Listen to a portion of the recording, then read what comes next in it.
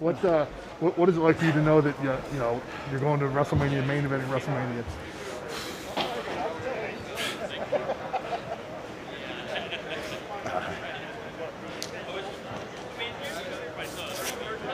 It means a lot. I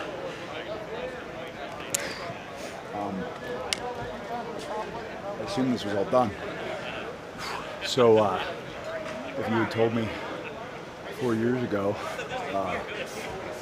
that I'd be in the Royal Rumble, going in first and winning it to go to WrestleMania,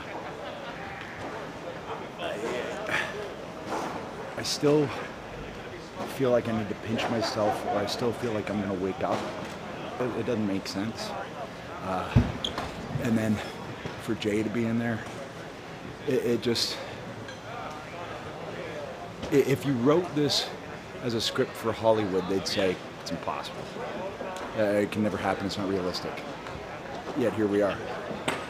I don't get it. And I think I'm going to stop trying to get it and just enjoy it and stop analyzing it and analyzing why and how and all of these things and just go, it's happening and it's awesome and I feel great and I have my best friend back with me again. You know, it's just, I can't, I'm very happy. Welcome back to the Deep Six Wrestling Podcast. It is still January 31st, but when you're listening to this, it'll officially be February 1st, so happy February to everybody. This is our official review of the WWE Royal Rumble. It's kind of shocking to see us doing WWE content strictly like on our podcast feed, because typically we just do AEW, Impact, and New Japan, but it's the Royal Rumble. We all love the Royal Rumble, so it makes sense that we're doing this. And it's also a Big Four show that we actually care about, so... yeah, you know, kind of just makes sense for us. If you're new here, I'm Pat. I am Rob, and I'm back. It's been a while, but I make sporadic appearances now. So, yeah, here I am. And I am... Oh, man, it feels good to be able to say this. Please don't say. Please don't. I am the current reigning, defending, undisputed World Deep Six Champion, Ryan. I did it. The WWE did not fuck on me. Congrats. That is true. You know what? I'm not even mad. I'm so happy. I feel I'll never touch the title, but yeah, we'll see. You might not. It's still in my car, and it's yeah. been in my car for months now. There's a number of us, including myself, who have never touched it after winning it. So we shall see. Regardless, it is very fitting that Rob is back on this podcast, which is our first WWE review since... Jesus, I don't even know. Rob, you did a SummerSlam review, right? Yes. I mean, Pat, didn't you do a War Games pay-per-view? That's NXT, though. I'm talking about strictly main roster. I feel like I did, something else, too. I don't know, man. It's been a while. Yeah, so it's nice that Rob's back, and it's also fitting that Rob was our former champion, who now gets to hand it off to Ryan digitally. So. Yes, Mm-hmm. absolutely. Before we get into the podcast, as always, be sure to subscribe to the podcast wherever you're listening to. We're on a bunch of different platforms. All of them can be found in the episode description, so just click down there if you want to subscribe. Or if you're already listening to this, subscribe wherever you're listening. So, you know, you have options, whether you're on Spotify, Apple, Stitcher, TuneIn, Breaker, Overcast, Google. Yeah, you have options. You can also Anchor, the easiest way to make a podcast. There you go, exactly. And we're sponsored by them now. So, what else do we got? Follow us on Twitter and Facebook. You can find the links to those also in the episode description. Follow us on YouTube. You can find that down there as well. You can find the link to Rob's personal YouTube channel, where he's been doing a Let's Play series for Pokemon. Yes. In the episode description as well. So there's plenty of links in the episode description. So be sure to click them all and help us out, support us, and get more free content. So Free is always good. free is always good. This week, as always, Tuesday, you have Ryan and Angela's Impact Power Hour, though Angela will not be on this week's episode again. Instead, I will be joining Ryan, as I did state that if Mahabali Shira is on Impact, I will watch, and it does seem like Mahabali Shira will be on Impact this week. Also, Joey may be joining us for a 3-man episode of Ryan and Angela's Impact Power Hour, but without Angelo. Yeah. That's And how then- many people I need to replace Angelo. Basically, Angelo's shoes are pretty big to fill. It's true. You got And- size 28s. Those size 28s, those good tootsies. On Wednesday, me and Joey will be back with our AEW Dynamite review, and on either this Impact show or this AEW show, it will begin. The punishment for our Royal Rumble predictions will begin on these episodes, which we'll talk about at the end of the podcast. But if you're tuning into our AEW or Impact reviews, just know you're getting a bonus. Or, a punishment for yourself, depending on how you do it. Could be either, depending on what you're into. Yeah.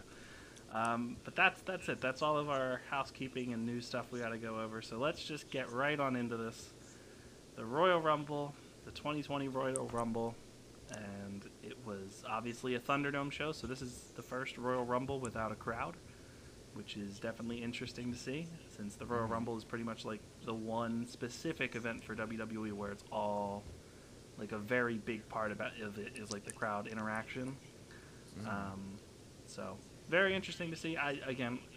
We're so deep into the pandemic that this isn't really fazed by it. If the pandemic hit like in December of 2019 and the Royal Rumble last year for 2020 had no fans, and that was like the first pay-per-view with no fans, I think that would have been really odd. But at this point, it's kind of just the same old, so Yeah, not that big of a kinda deal. used to it.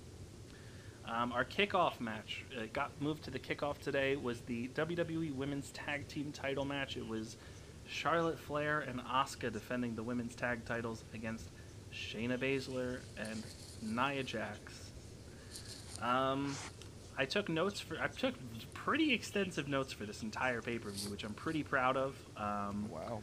Yeah, I've only taken notes properly for like one other review I did, and that was my War Games review since I was by myself.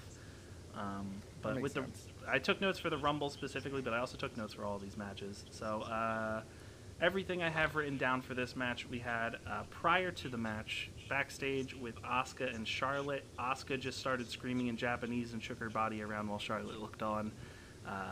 Really just highlighting the difference between the two of them.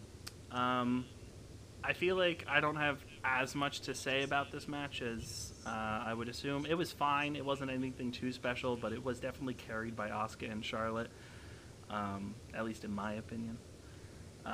Yeah, probably I would agree on that. All I gotta say is we'll talk about how this finish happens. Asuka gets sent over the announce table by, I think it was Shayna, so she gets taken out. Charlotte's by herself in the ring, and then Ric Flair's music hits, and Ric Flair comes on out to distract Charlotte. There's a near fall as Shayna goes for a roll-up. Charlotte gets out. Then Lacey Evans shows up for another distraction, which is another near fall, and then Ric Flair gives Lacey Evans a pair of brass knuckles. Charlotte puts in the figure 8 on Shayna Baszler, and she's right against the ropes, and I don't know what happened here. Lacey Nia was distracting the ref. Yeah, Nia was distracting the ref, but then like Lacey struggled to get into position. It was like weird how they she climbed up onto the apron so she could drop down like a fist with the brass knuckles, but it looked weird. She hit the brass knuckles on Charlotte, and Nia came in, hit a leg drop on Charlotte, and Nia and Shayna have won back the WWE Women's Tag Team title, so they are now 2-time champions. Again, it was fine. It wasn't like it was a terrible match. Nia Jax was in this, so I mean, I feel like we've all been pretty outspoken. We don't really care for her. There was a weird finish here with Lacey, and the whole Lacey and Rick storyline is something. But again, Asuka and Charlotte are really good, and Shayna's also really good. So it's not like this was one of the worst things I've ever seen. It was fine. I didn't care about it. I was enjoying my dinner. I got some McDonald's. I was out on there's like a blizzard going on right now, so I got home from my band practice and ate some McDonald's and watched this match. So yeah, that's what happened, and it was a match. Well, we're glad you got home safe. Yeah, well, I'm not. Oh, God. Oof. Wait. Yeah, Rob's recording this outside. Yeah. Ryan, I as should. far as I'm aware, you did not watch this, right? No, I decided to play FIFA, and I won my 69th game of the season. 69-0. Congratulations. I got one game He's left. I've got the Champions League final against Paris Saint-Germain or PSG. Don't want to offend anybody, but I'm gonna win. I'm gonna go 70-0 hopefully. I'm glad I That's looked not down bad. at my phone and I see Ryan has sent me all of. We'll talk about this. Anyway, yeah, similar to our Wrestle Kingdom shows, I'm gonna try for throughout the year, anytime I feel like I need to, for pay-per-views or whatever. I am gonna give star ratings. That's my whole thing this year. I am for our reviews shows. I am gonna give star ratings. So I gave the women's title match 1.5 stars. That's fair. Main show time here. Our first match is the WWE Championship match, and immediately we get Goldberg coming out. Goldberg makes his entrance, and Goldberg is not wearing his normal trunks. He has shorts on. He has like the Brock Lesnar shorts on, which was a They weird. weren't even like, I don't know. Brock Lesnar's looked like they're like better. His looked like really cheap. Yeah, these just looked like they were like basketball shorts with his logo painted on. Yeah. This was a weird look for Goldberg. I was not used to this. Anyway, Goldberg comes out to the ring, and he just stands there, and then they play the video package for him and Drew McIntyre's feud before McIntyre comes out. It was weird that they did an entrance and then the hype video and then Drew's entrance. Yeah. I was very confused about that. But anyway, that's what we got. And the big news about this was that Goldberg had new gear. Anyway, McIntyre comes out. He had a bunch of pyro all throughout the arena. It definitely looked cool. I will say that. Yeah. It scared me. Yeah, Ryan screamed. I mean, to be fair, the reason I was scared was because I was like, this feels like a special entrance. And Rob, what do you always say about special entrances? Oh, when you get a special entrance, you almost always lose. So. Yeah, true. Anyway, before the bell, we get a big brawl here, and Goldberg spears Drew through the barricade. Eventually, the match does start. Back in the ring, Drew McIntyre hits a Claymore on Bill Goldberg, but Bill kicks out. McIntyre goes for a second Claymore, and Goldberg dodges it. He lays into Drew with another spear. Drew kicks out. Goldberg then goes for a jackhammer. And as we No, were I think talking... it was he hit 2 spears. and kicked Two out. spears, sorry. Yeah. Goldberg, again, we had talked about this, but obviously we were on Zoom. Our whole group was on Zoom. There were 7 of us, and Well, Jake wasn't here for this one. that doesn't matter. That's semantics. Anyway, the consensus was, would Goldberg be able to get Drew up for a jackhammer if he struggled to get the Fiend up? And Goldberg did go for a jackhammer, and he did get him up. That was Okay, he got him up well. It's Yes. just the other part wasn't good. the whole second part of the move where he has to get him down looked awful. This had to be one of Which the worst is weird. You would think jackhammers. that would be the easy part. Right. I don't know what it was, if it was miscommunication or like him like his leg giving out or something, but he just like kind of like dropped Drew and it looked really awkward. But Drew kicks out of the jackhammer. They've replayed it like 4 times too. I just don't so know we can why see they it. would do that. Anyway, Drew hits a second Claymore, and officially beats Bill Goldberg clean as a whistle. Also, let it be known that commentary claims that only Brock Lesnar and Goldberg are the 2 people that have ever kicked out of a Claymore, which I do not think is true because I feel like the Claymore was his finisher when he was in WWE the first time. So it was invented. No, it wasn't. No? He started. It was the Future Shock Future DDT. Shock DDT. Oh, He started okay. using the Claymore, like the kick, when he was in 3MB, but it wasn't like officially his finisher, and it wasn't the Claymore. Gotcha. So in his WWE run, yeah, I would like this run currently when it was Like his Randy finisher. didn't kick out of it at Hell in a Cell? I have I not don't seen know. that match. so Maybe I have no I can idea. see Roman maybe at Survivor Series, but I don't remember. Yeah, I Gotcha. have no idea. Okay. This was a Goldberg match, and it was exactly what a Goldberg match is. The only positive I can say about this was that Drew won clean. Goldberg. It puts Drew over big. Goldberg did not win a championship. That's true. So, you know what? I think there's more positive than negative coming out of this. So, Yeah. I am not mad And- about this at all. It wasn't Yeah, a good match, but It was an awful match. Yeah, it was, Yeah, again, absolutely. Drew did what he had to. He didn't, again, Drew got an easy paycheck tonight where he just had to hit Claymores and eat a couple spears. You know who didn't have a good easy time Goldberg tonight? did not have an easy time. This match, Goldberg looked like he had just wrestled a 60-minute Iron Man match Yeah. In the he Tokyo looked Dome. real bad. Yeah, he didn't look good. I want to see something real quick. I need to know what the match time was for this because Goldberg, like 2 minutes and 30 seconds. Okay, there you go. Yeah, And that's not including like the first minute and a half, 2 minutes of them brawling outside. Yeah, so it was probably about 4 minutes. Total. yeah. So under 5 minutes, there was no reason to like. If Goldberg's not in the shape to do this for 5 minutes, this man should not be doing more. Unfortunately, it's Mania and it's 2 nights. They're going to need something, so he'll be there. I think after the match, also they did hug and kiss a bit. So Yeah. that was basically that was, Goldberg showed his endorsement of McIntyre. Yeah, which is good. It just doesn't make sense for the story they were doing with like him claiming that Drew had disrespected the legends, and then he's just like, oh yeah, I guess not. So. You can beat me. You can beat all legends. Yeah, I guess so. It was very weird. Regardless, it's nice to see Drew win, and I'm glad his reign did not end a second time. Ryan, you Yeah. were right. Everyone else doubted Drew McIntyre, Yeah. but I don't bet against Drew. Hey, time man. I bet against Drew, I lose. I credit my picking of Drew McIntyre here for winning me the title tonight. Yeah, that kind of. Because it got me double points. I mean, Yeah, yeah, that's if you didn't pick Drew McIntyre, you would have tied with Joey. I don't know who would have won on the. Joey was under me. Oh. Because I had the most time. Okay, so yeah, there you go then. For my star rating on this, I'm giving this 0.5 stars. I'm never gonna watch this again. Drew won. That's the only reason it gets 0.5. If Goldberg won, I would have genuinely given the 0 I stars. think that's fair. Yeah. After this, we have our SmackDown Women's Championship match. This is. I would say the quality definitely picked up by a lot after this. Absolutely, I would agree 100% with that. We have our SmackDown Women's Championship match. It's Sasha Banks against Carmella once again. Carmella makes her entrance. I guess this is the first time Ryan's seen Carmella's new entrance because as we were watching this over Zoom, he said, "Is Carmella's new gimmick a stripper?" As I said, this is the first WWE event that I've watched since Money in the Bank. I just want to state that I like it. I like her new presentation. So I don't have an issue with it. I was Yeah. just very confused. Yeah.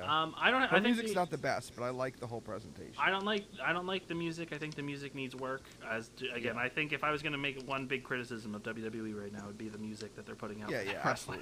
absolutely. They pump out music too quick.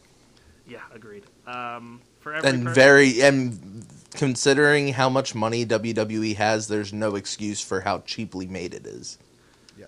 Yeah, that's fair. Again, for every like Karrion Kross theme where it's like fantastic, then you get like whatchamacallit? Mandy Rose and Carmella? Mandy Rose and Carmella theme where it's awful.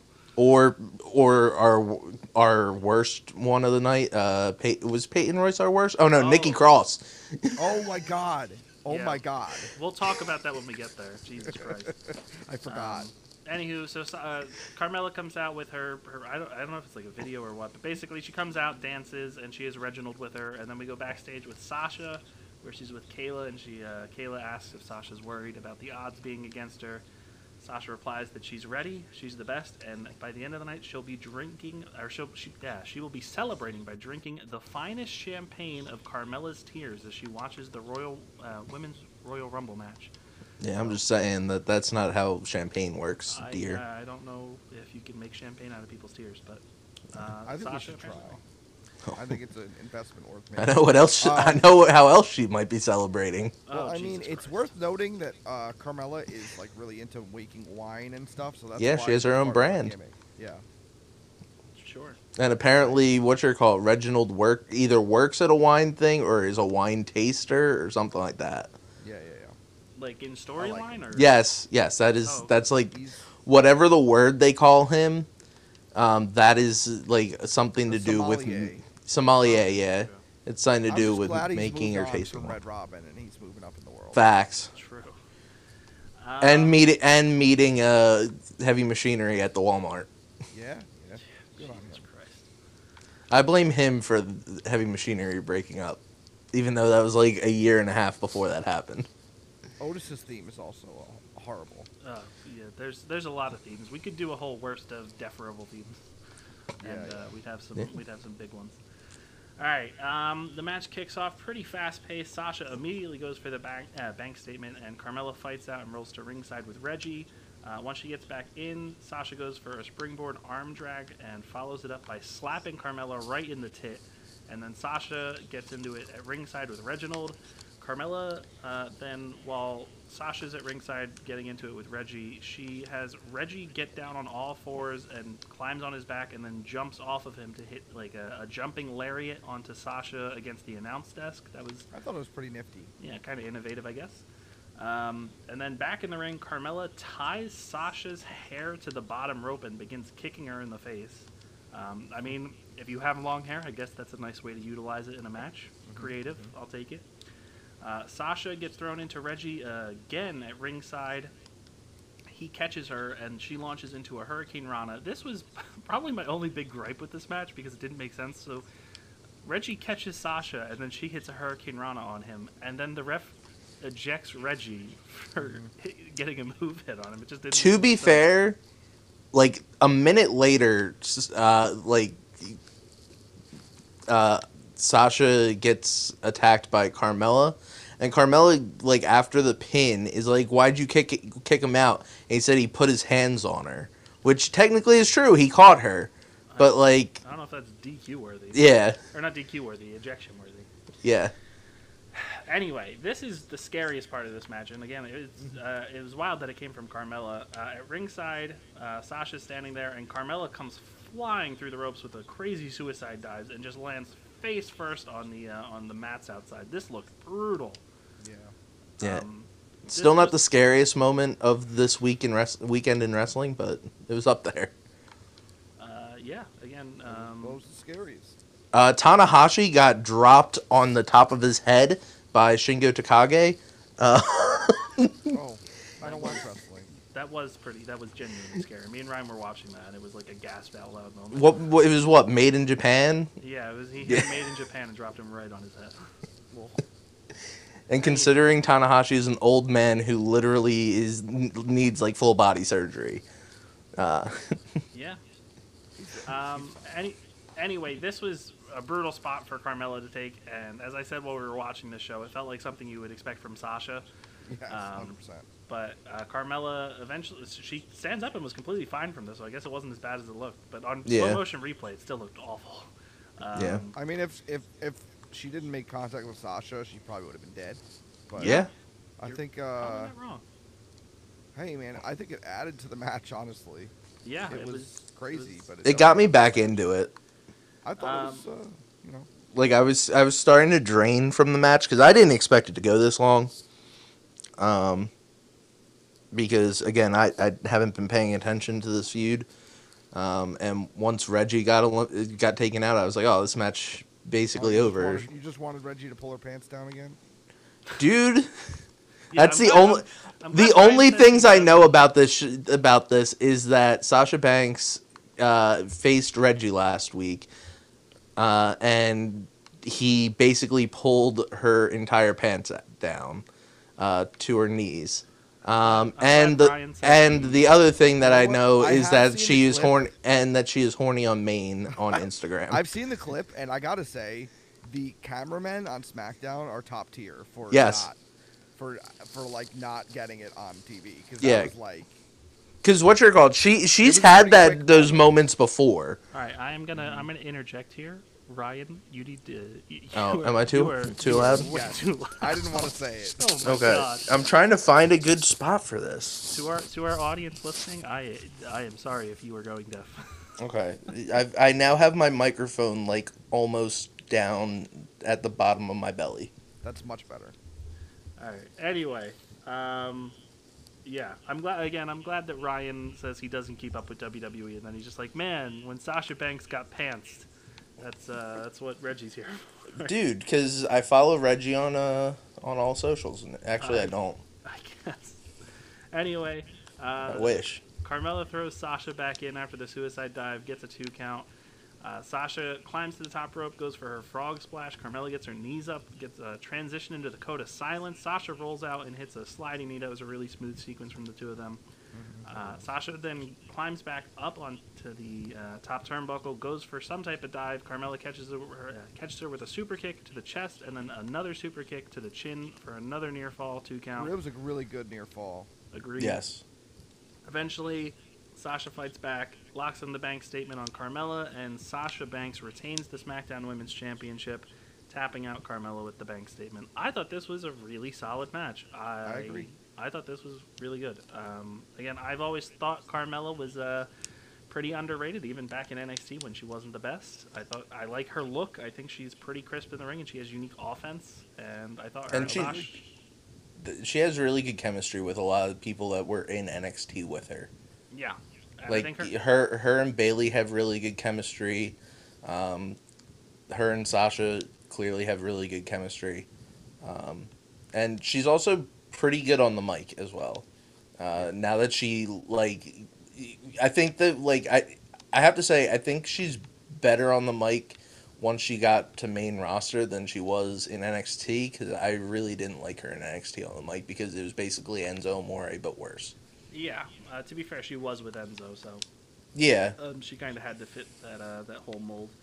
Sam was hating on her the whole night, though. So Yeah, Sam I was seems to have a confused. very big issue with Carmella. I don't know what it is. I really wanted him to be on the podcast so I could ask him about Yeah, it. Yeah. I agree. Next time we get Sam on the podcast, somebody has to remember to ask him. Yeah. Just randomly. It could be like a year from now and we can ask him. Okay. It can be Anyway- at the year-end awards. Yeah, true. Anyway, I thought this was really solid. I think, again, Sasha and Carmella seem to just have good chemistry, and I gave this 3.5 stars. Oh wow. Yeah, I think that's pretty fair. I would probably be in the same range. Yes, so that was my Yeah. choice for that. I have to say, I think that once Reggie was eliminated from ringside, I feel like the match really took it form of its own. I felt like it was a tale of two matches, where the first portion of the match, as I said, it was kind of draining, and then once Reggie was gone, it felt like they were like, okay, let's show that we can actually do this, and they performed excellently. And it definitely surprised me, considering I had zero expectations for a match that was literally announced 2 days before the show. That's on the booking though, because this has been a feud for a while. So Yeah, really- no, what's your call? I told Pat that I thought this feud was over because I feel like after Hell in a Cell, with Bailey and Sasha ending, I feel like Carmella has been feuding with Sasha ever since. So, would I be correct with that? I think there was somebody in between. I have no Okay. idea. There was Survivor Series in between, so that was the Yeah. buffer. But yeah, the TLC. It was TLC and then tonight. Okay. Backstage, we have Big E and Xavier Woods talking about how Retribution have beaten up Xavier Woods 3 times now. Big E says that doesn't matter, and he needs 60 minutes from Xavier Woods. Sami Zayn shows up with his camera crew, and then Kofi Kingston shows up and scares the living shit out of Sami Zayn. Yeah. Sami Zayn screeches when he hears Kofi show up. For somebody selling a broken jaw, his mouth was working.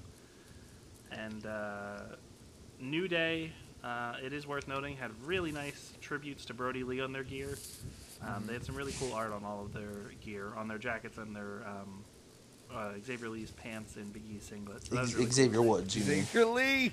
Xavier Lee, Jesus, Xavier Woods. Okay, sorry. Worth noting that Big E and Brody were really, really close friends. Yeah, it did come. What was it? The AEW podcast, Pat, where Yeah. they said that Big E was one of the last people that was allowed to see Brody. Yeah. So. They also talked about it on the New Day podcast. Their episode for Brody was really, really nice. I totally forgot that was a podcast. I would say you guys should give it a listen. I know you guys aren't big into the New I Day really, podcast is really good, I was actually. gonna say I really enjoy the New Day as 3 individual people. I just me think too. that the amount of chemistry that they have shows that they are actually friends. They Big E makes me like laugh enjoying. so much. I love that man. Yeah, I was it's gonna there say- are moments that they have when I used to watch Up Up Down Down religiously was just fantastic. So I was going to jump in and say I do listen to the New Day podcast. It is one of my subscribed podcasts. So, yes. Yep. That's the af- main podcast I listen to, actually. I don't really listen to much anymore. yeah, I don't listen. I just haven't really listened to podcasts in forever. Podcasts are my lifeblood, basically. Yeah. All right. After this, Bad Bunny performs his hit song Booker T, with Booker T standing there for the entire performance dressed as G.I. Bro. How many stars? How many stars do I give the performance? Yep. You gotta wait. I gotta finish the description here, because at the end of the Okay. performance, Booker T grabs the mic and shouts, "Can you dig it, sucka?" And also worth noting, the entire time through this performance, there was piped-in crowd audience, but obviously there's no real audience here. I thought this was really weird to see Bad Bunny performing an entire song in Spanish. Like it's not like I have no issue with like Spanish artists. It just feels like WWE for like a main show like this to just break it up with a performance. There's no live crowd there, so you're not performing for a live audience. It was very weird.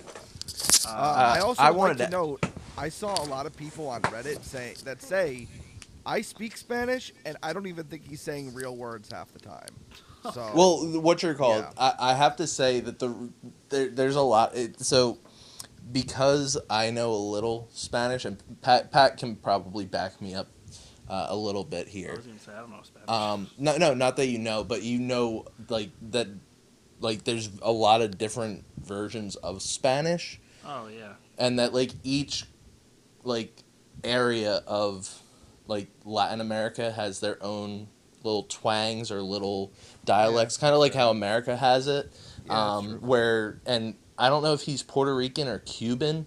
it's not even just America; it's any English. Yeah. Because, like in England and Australia and everywhere, they have their own Yeah. like, weird stuff. Yeah, but like there's like you could be like very close proximity country wise, but have two totally different ways of saying things. And yeah, you bring up a good point. How like Wales, Scotland, Ireland, England, Northern Ireland are all literally like right connected, but each of them have their totally different. Yeah.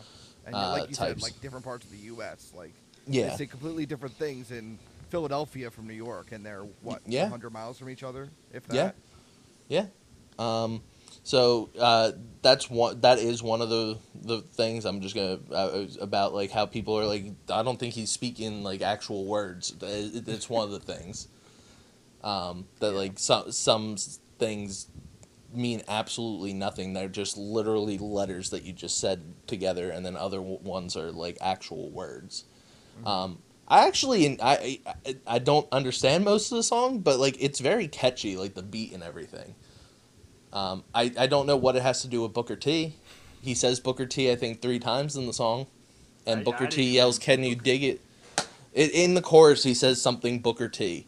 Gotcha. And then the ending is Booker T saying, "Can you dig it, sucker?" So I hated it. I thought it was horrible. So yeah, that's just me.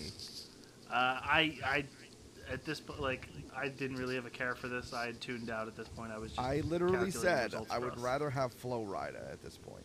Yeah. And I don't I like wanted Flo to Rida either. So I wanted to ask Rob a question about this, just because he plays music live. yep. How difficult do you think it would be from normally performing, like, since he's a big pop star?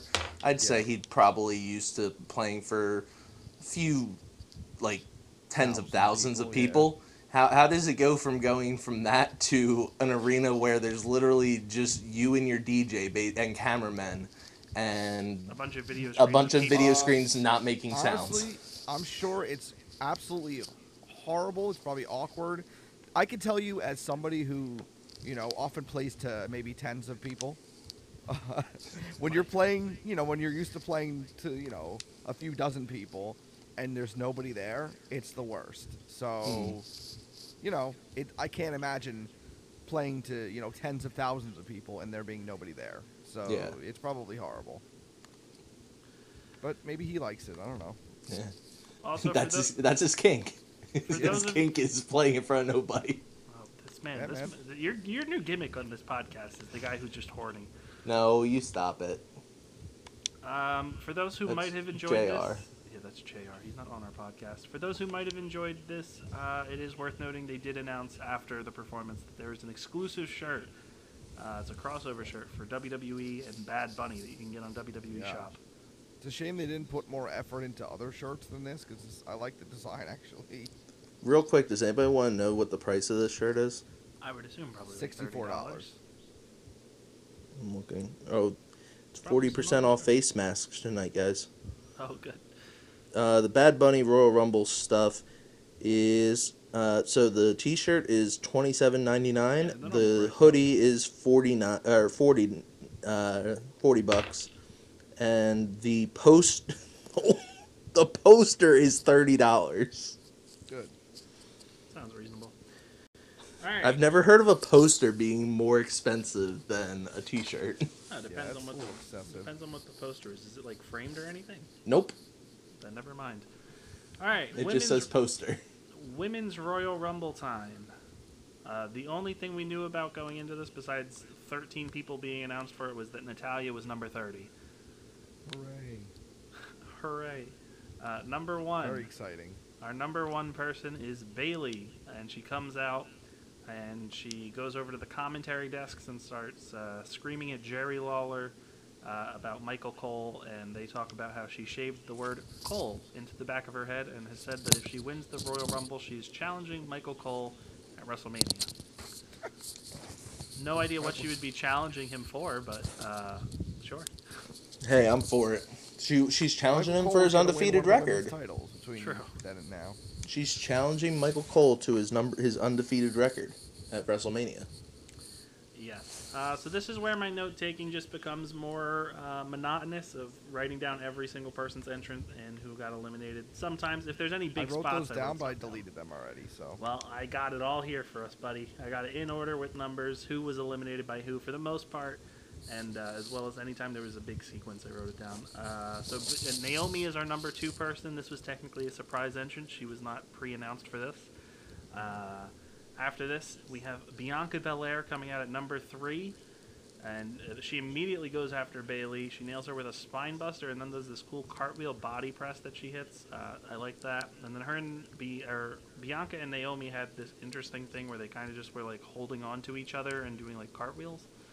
I thought that would look cool. Yeah, it was just kind of showing off their athleticism. So. no, that was Bianca and Naomi. Oh, what did I say? Bailey. Oh, sorry. Yeah. Yes, it was Bianca and Naomi. Yeah. I don't know if Bayley would have been able to do that. My nephew and my brother really did not like Bianca. They were very, Whoa. they were really against her. I don't know why. As somebody who is a big Bianca Belair fan, that hurts. Billie They Kay. were very, very against her. So That's I a don't know. travesty. Billie Kay is number 4. She comes out not in her Riot Squad gear. She's in bright pink, and she comes out with a pile of her 8x10s. And instead of getting into the ring, she joins commentary for a bit at ringside. But she never put the headset fully on. Like she Well, said like one thing and then kept on taking it off. Because she clearly had a plan here, because shortly after this, our number 5 was NXT Shotzi Blackheart. Billie Kay was also a surprise entrant. She was not officially announced. Shotzi Blackheart is another technical surprise entrant. Shotzi comes out on her tank, and Billie Kay has made her way to the entrance ramp to offer Shotzi an 8x10. Shotzi shoots the tank missile at Billie, but misses, and then gets into the ring while Billie is still at ringside, kind of just like reacting that she was almost just shot. She was almost just killed on on international She was television almost killed by by a nurse. babyface. Yeah. Number 6 is Shayna Baszler, another surprise person in this match, I believe. Nope, Was she? nope. She was No, announced. she wasn't. She was announced. Okay. Obviously, your new women's tag team champion here. Number 7, another surprise entrant, Toni Storm from NXT comes out, and you guessed it, who is at the entrance ramp with an 8x10? It's Billie Kay. And Hey, Billie Kay came over for Shayna as well. Dude, I didn't write that down. They didn't Yeah, really have... Shayna shoved her into the wall. Quote from Sam when Toni Storm walked out. Who's that? Says the man who met Toni Storm. Yeah, he 2 met years Toni. ago. Yep, at WrestleMania Access. Yeah. So He has photos of him. Yep, And there's then photos I- of myself, Sam, and Toni Storm. I feel like Who's consistently that? throughout the match, he was asking if she was from NXT as well. Yeah, he asked them multiple times. Very confusing, but that shows what Sam remembers. This was, again, I feel like the reason I wrote this down more than Shayna just shoving Billie was that Toni, was the first person who we thought might actually accept this offer. She, looked at it, she pulled her glasses down, and then put him back up, and then got in the ring, so... Yeah. Oh well, Billie Kay is left out. And then we had our first elimination. Shotzi Blackheart basically did nothing in this match but try to kill Billie Kay and Shayna Baszler dumps her out to eliminate Shotzi her. deserved better. Number 8, the mystery entrant that everybody has been clamoring for years. Yes. I was so Jillian happy. Hall was in this match. I was so disappointed that it wasn't Jillian Hall with her mole. Jillian Hall comes out. Her and Billy are at ringside, obviously. And Billy pitches herself. She throws out the name Billy and Jilly. And Jillian Hall is so excited for this. And they agree to team up. And they get in the ring. And I was shocked that Jillian Hall was in this match as long as she was. Did she get any eliminations? No. She did not, that's but good. she was in there for a couple minutes. I thought she would have been dumped. She would have been somebody where if you told me Jillian Hall was coming back in a Rumble, I was like, oh, she'd be in there for a couple seconds and just dumped out. Yep. But Jillian Hall was here. Her and Billy Kay teamed up for a little bit. Number 9, Ruby Riott. Number 10, I have nothing written for Ruby Riott's turn. Number 10, Victoria. Joey kind of willed this one into existence. Last year Yeah, he he picked did. Victoria as a surprise entrant. It didn't happen. And this year we get Victoria. Victoria comes out, and I'm so proud of him. Yeah, honestly, she gets in the ring, clears house. Peyton Royce comes in at number 11, and we get the spot where Peyton goes for her version of Widow's Peak, but Victoria fights out and drops Peyton with a Widow's Peak. So that was cool. Number 12. Oh, you forgot that Billy grabbed Victoria's arm, and on the other side, Billy grabbed her other arm, and then they just both dropped her. They knocked Victoria down, and Peyton tried to get her to do the iconic thing, but then Ruby Riott locked eyes with Billy, and basically was like, she like looked like she was gonna do the iconics, and then she went and walked away, and Peyton was like, oh. Fair enough. But then Number this was the issue of Billy trying to team up with literally everyone. Is now she had multiple people she was trying to stay friends with in the middle of a match. Yes, sir. Number 12, Santana. Not even Santana Garrett. She just comes out as Santana. I saw the name pop up on my screen, and I genuinely thought it said Santina. Jake thought it too when he saw it, and I honestly... I thought it was going to be Santana from Proud and Powerful. Yeah, he was jumping ship. I thought it was going to be the whole band Santana. Oh, God. I mean, cool for Santana Garrett to get this opportunity to be in a Rumble. It just kind of feels weird that she hasn't done anything in NXT for anybody to, like, react to her. I mean, I will say that, yeah, that's 100% the case. But last year, Shotzi Blackheart literally debuted like a few weeks before the Rumble, and then was brought into the Rumble. Was in it too, or something. Yeah. Xia Li was also, I think Xia was in last To be year. fair, yeah, I was gonna say Xia Li's been with the company for like ever at this point. She's in your favorite match of all time. So. Well, she has That is true. She has a new gimmick in NXT, guys, where she basically just like Kills people. Yeah, she kills people and no-sell stuff. So that's Hey, I have to say, That's the kind of stuff you guys love. So. I mean, I'm just gonna say, from what I've seen of Xia Li minus the Aaliyah match, she's pretty good. Sure. She just had zero character before. I It was don't literally I am Chinese. I don't have an opinion on her because I haven't seen enough. Anywho, Santana Garrett's your number 12. Number 13 is Liv Morgan, who comes out to the Riot Squad theme. Because they're tag teams. She no longer comes out to Nana, That's good. the greatest theme song name of all time. Nana. Mm-hmm. Is it the best theme though? Because I mean, I said best theme name. No, I know, but now there's Mandy Rose's. Oh yeah, I've arrived.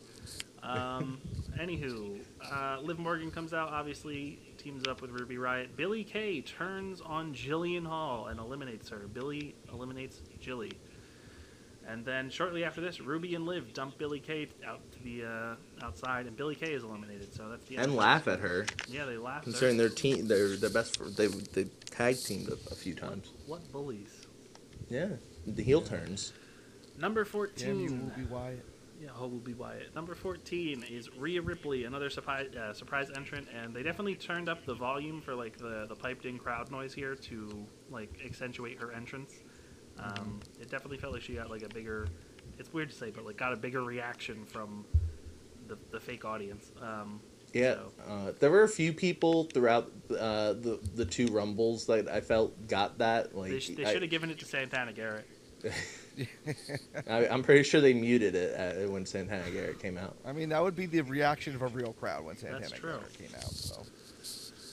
Rhea comes in and just kind of cleans house. She eliminates Tony. I believe she eliminates Victoria, and she takes out Santana, all in really quick succession. Santana at least got like a cool elimination.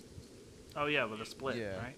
Yeah, she like it took a lot to take her down. Which, considering it's Santana Garrett, who again, as Pat said, has done basically jack squat in NXT, very surprising. Yeah, she actually looked better than she has, ever. On NXT, yeah. Number 15 is Charlotte Flair, which leads to a big stare down, obviously, between Charlotte and Rhea, following their. And then Charlotte immediately throws Rhea out and just laughs. I would have screamed. That would have been so bad. If Charlotte won this match, I would have done the same thing. Yeah, that would have been bad. Bailey gets eliminated, Bailey eliminates Ruby Riott, and then we get number 16, Dana Brooke. In between this, Liv Morgan gets eliminated by somebody. I did not write down who eliminated her, so I have no idea. Me.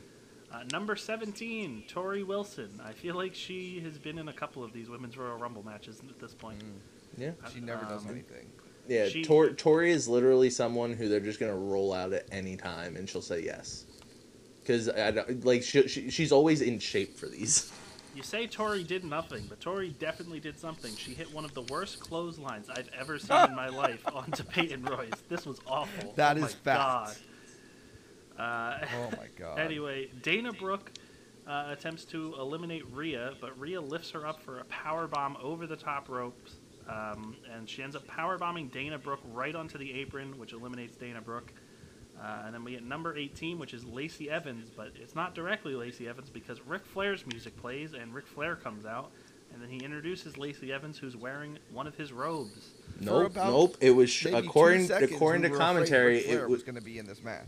Yeah, according to commentary, it was the robe that Charlotte Flair wore out to the tag title match. It definitely wasn't because the back of it said Nature Boy. I'm just saying what the commentary said. Maybe it was supposed to look like the one she wore out, but this definitely said Nature Boy if you go back and look. Charlotte eliminates Peyton Royce, who this genuinely scared me. This looked like Peyton could have gotten really hurt by how she got eliminated. Mm-hmm. She tried to save herself, but got stretched out completely. Her leg just extended on the apron before she fell down. That looked awful to take. Shayna Baszler eliminates Tori Wilson. Bayley is eliminated by Bianca Belair, kind of unceremoniously. The camera didn't even catch Bayley originally. They had to go to a replay to show it. Mm-hmm. Number 19, I don't have anything to say for these people. Number 19, Mickie James comes back. So I think this is her. Kane geared, baby. Yeah, she's dressed like Kane, which is kind of weird. One legend repping another legend. And that other legend showed up later, so... but Mickie Spoiler James, alert. Yeah, spoiler alert. Mickie James comes out, surprise entrant. I feel like this is her first wrestling appearance for WWE in quite a while. And let it be known that when she came out, right? yeah, when she came out, I believe Byron was like, "Oh, we just had one former legend, and now we have another." And it's like she's still employed and under contract with a wrestling contract. It's not a Legends deal. I'm very confused by Mickie James. And she's also very open on Twitter about how she is still a wrestler. Who was it? Ryan Satin and Fox WWE on Fox posted a tier list and had Mickie is D.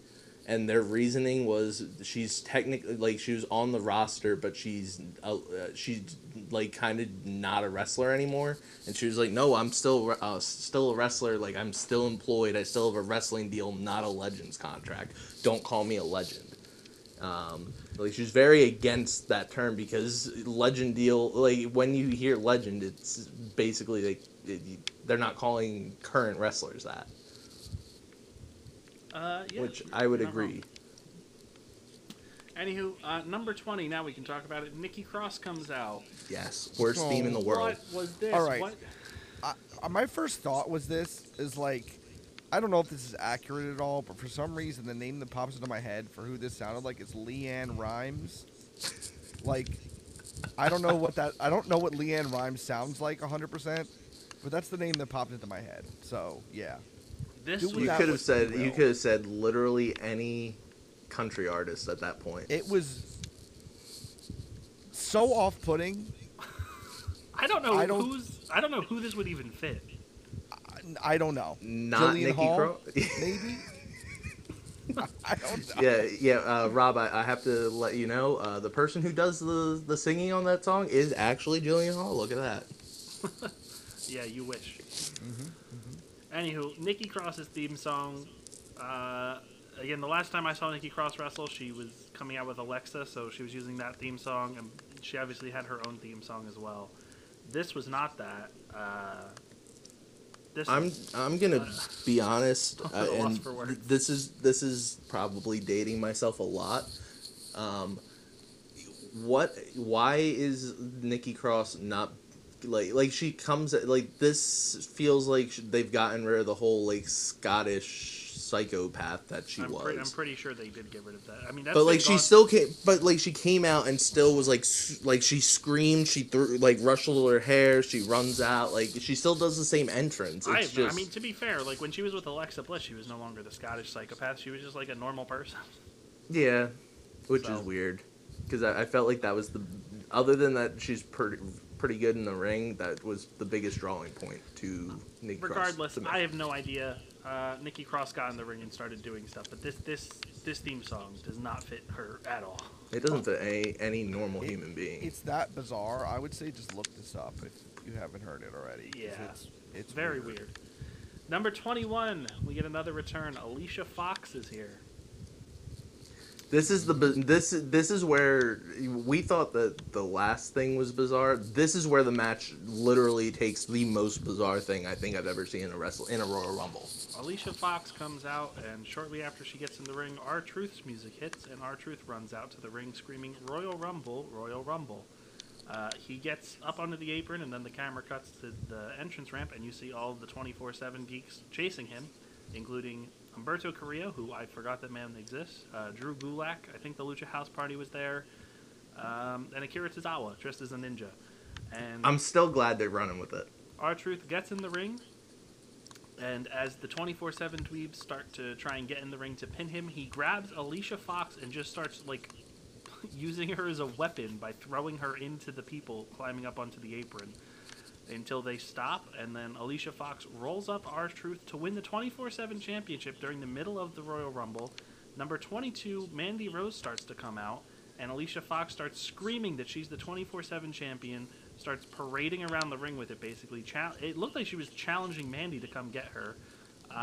And so Mandy gets in the ring, and I believe Mandy throws Alicia out, eliminates her, and then Truth immediately rolls up Alicia Fox at ringside to win the 24/7 championship again.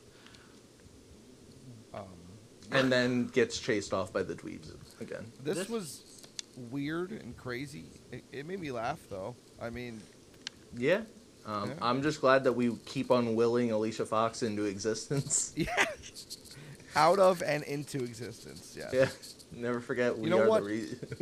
I will Honestly, continue to say that we were the reason she was fired. It didn't take up a lot of time, so I wasn't that mad about this. Yeah, your mileage is definitely going to vary on this, depending on how you feel about like the 24/7 stuff. But And Alicia again, Fox as a wrestler. yeah, I mean, it existed. Former Divas champ, Alicia Fox. Yep, Yeah. I was there when she won. And whose favorite match was that? Alicia Fox versus Melina for the Divas title? Cameron. Was it Cameron? Yeah, greatest. There you go. All right, number 23, Dakota Kai from NXT, another surprise entrant. Mickie James gets tossed out by Lacey Evans, and then we get number 24, Carmella comes out drinking water with Reggie. Hold up. Sorry to stop you, but what's going on? We're good now. You're good? What? Yeah, there was a strange noise. We're fine now. Okay, all right, as long as we're good. Yeah, I didn't hear anything, so. All right, Dakota Kai comes out. Mickie James gets eliminated by Lacey. Carmella comes out with Reggie, and Dakota Kai gets taken out by Rhea. Dakota Kai did nothing in this match. She got like spiked on the apron too. It was nasty. Yeah, for someone who is like treated pretty well in NXT, this was a kind of bizarre treatment for Dakota, I felt. Yeah, I agree. Mandy is... Whoopsie daisy. I wrote Mandy is eliminated by Mandy. I don't think that's what happened. I wish. I don't know who... Yep. I don't know who eliminated Mandy, but she was eliminated by somebody. I don't have it anymore. It might have been Rhea. Rhea eliminated a lot of people. Yeah, Rhea got 7 eliminations, so maybe it was Mandy. Carmella gets sent over by Nikki Cross, but gets saved by Reggie. She comes back in the ring, and Carmella eliminates Nikki Cross. Number 25 is Tamina, who was battling Natalya on WWE backstage prior to this for the number 30 spot. She lost, and so I guess she just got number 25. Could they have Which picked isn't that worse. Two more lackluster people for the number 30 spot, like for real. Yeah, you think like of the people in this match that you could have had fight on backstage to maybe like draw some people in, and they just Tamina and Natalya. Yep. Yikes. I did not write when Carmella got eliminated. Carmella got eliminated around this point at some point. Number 26, the return of Lana. I was really upset about this. Lana gets into the ring, and she immediately goes after Rhea Ripley for some reason, and then gets teamed up on by Tamina and Rhea, who overpower her. I don't know. If I'm Lana, and I see everybody who's in the ring, I don't know why my immediate person is Rhea Ripley, but all right. No, what's your call? You have to tell us your theory, Pat. What was my theory? Because where is her husband? In AEW, and what's AEW's biggest feud? NXT. She was defending Miro's honor. Oh, I don't. That wasn't my theory. I never said this. Oh, somebody said that Maybe tonight. Joey. That was not me. Oh. Anyway, number 27.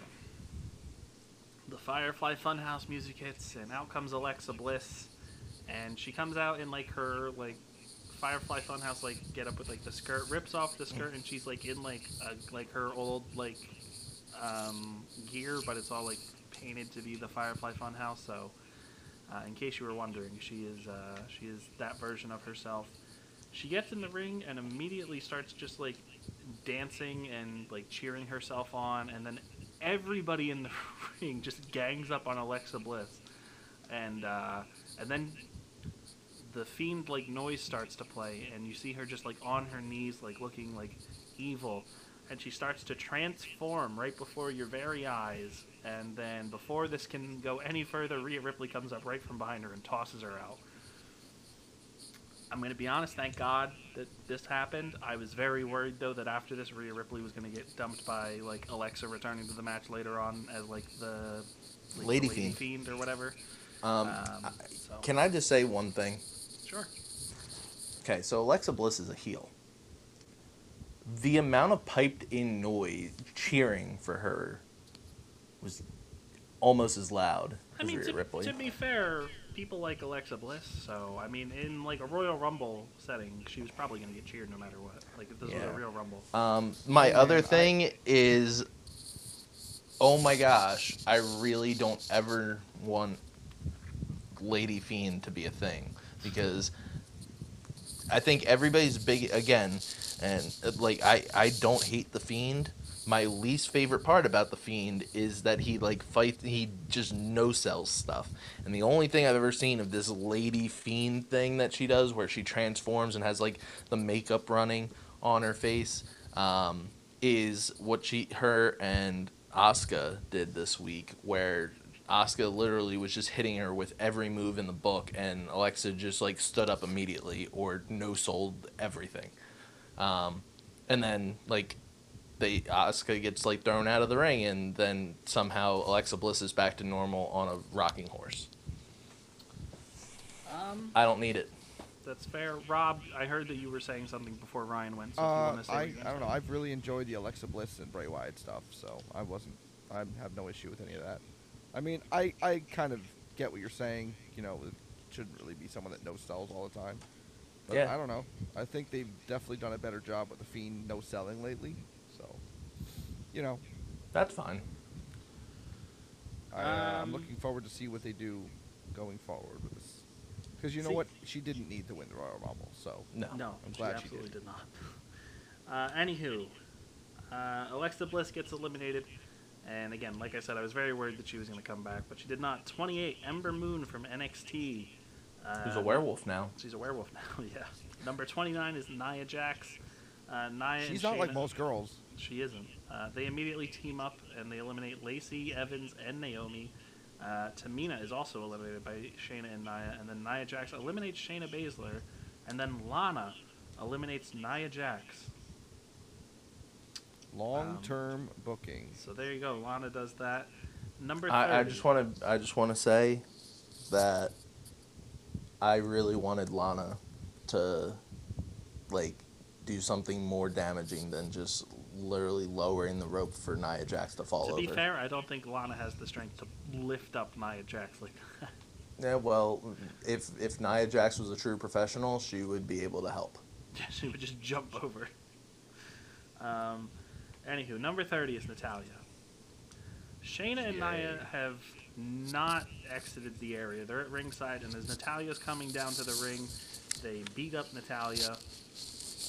Then they both get back in the ring. Remember, both of them have been eliminated, and they attack Lana. And then they leave the ring. And then they throw Natty into the ring, and they leave. What? I see no reason for anything that they did. Just a reminder, Nia Jax was the one to eliminate Shayna, and Shayna was very upset with her. This made absolutely no sense. Until 2 minutes later. Yes. Yeah, this made absolutely no sense, and it affected nothing. So very confusing. Yeah.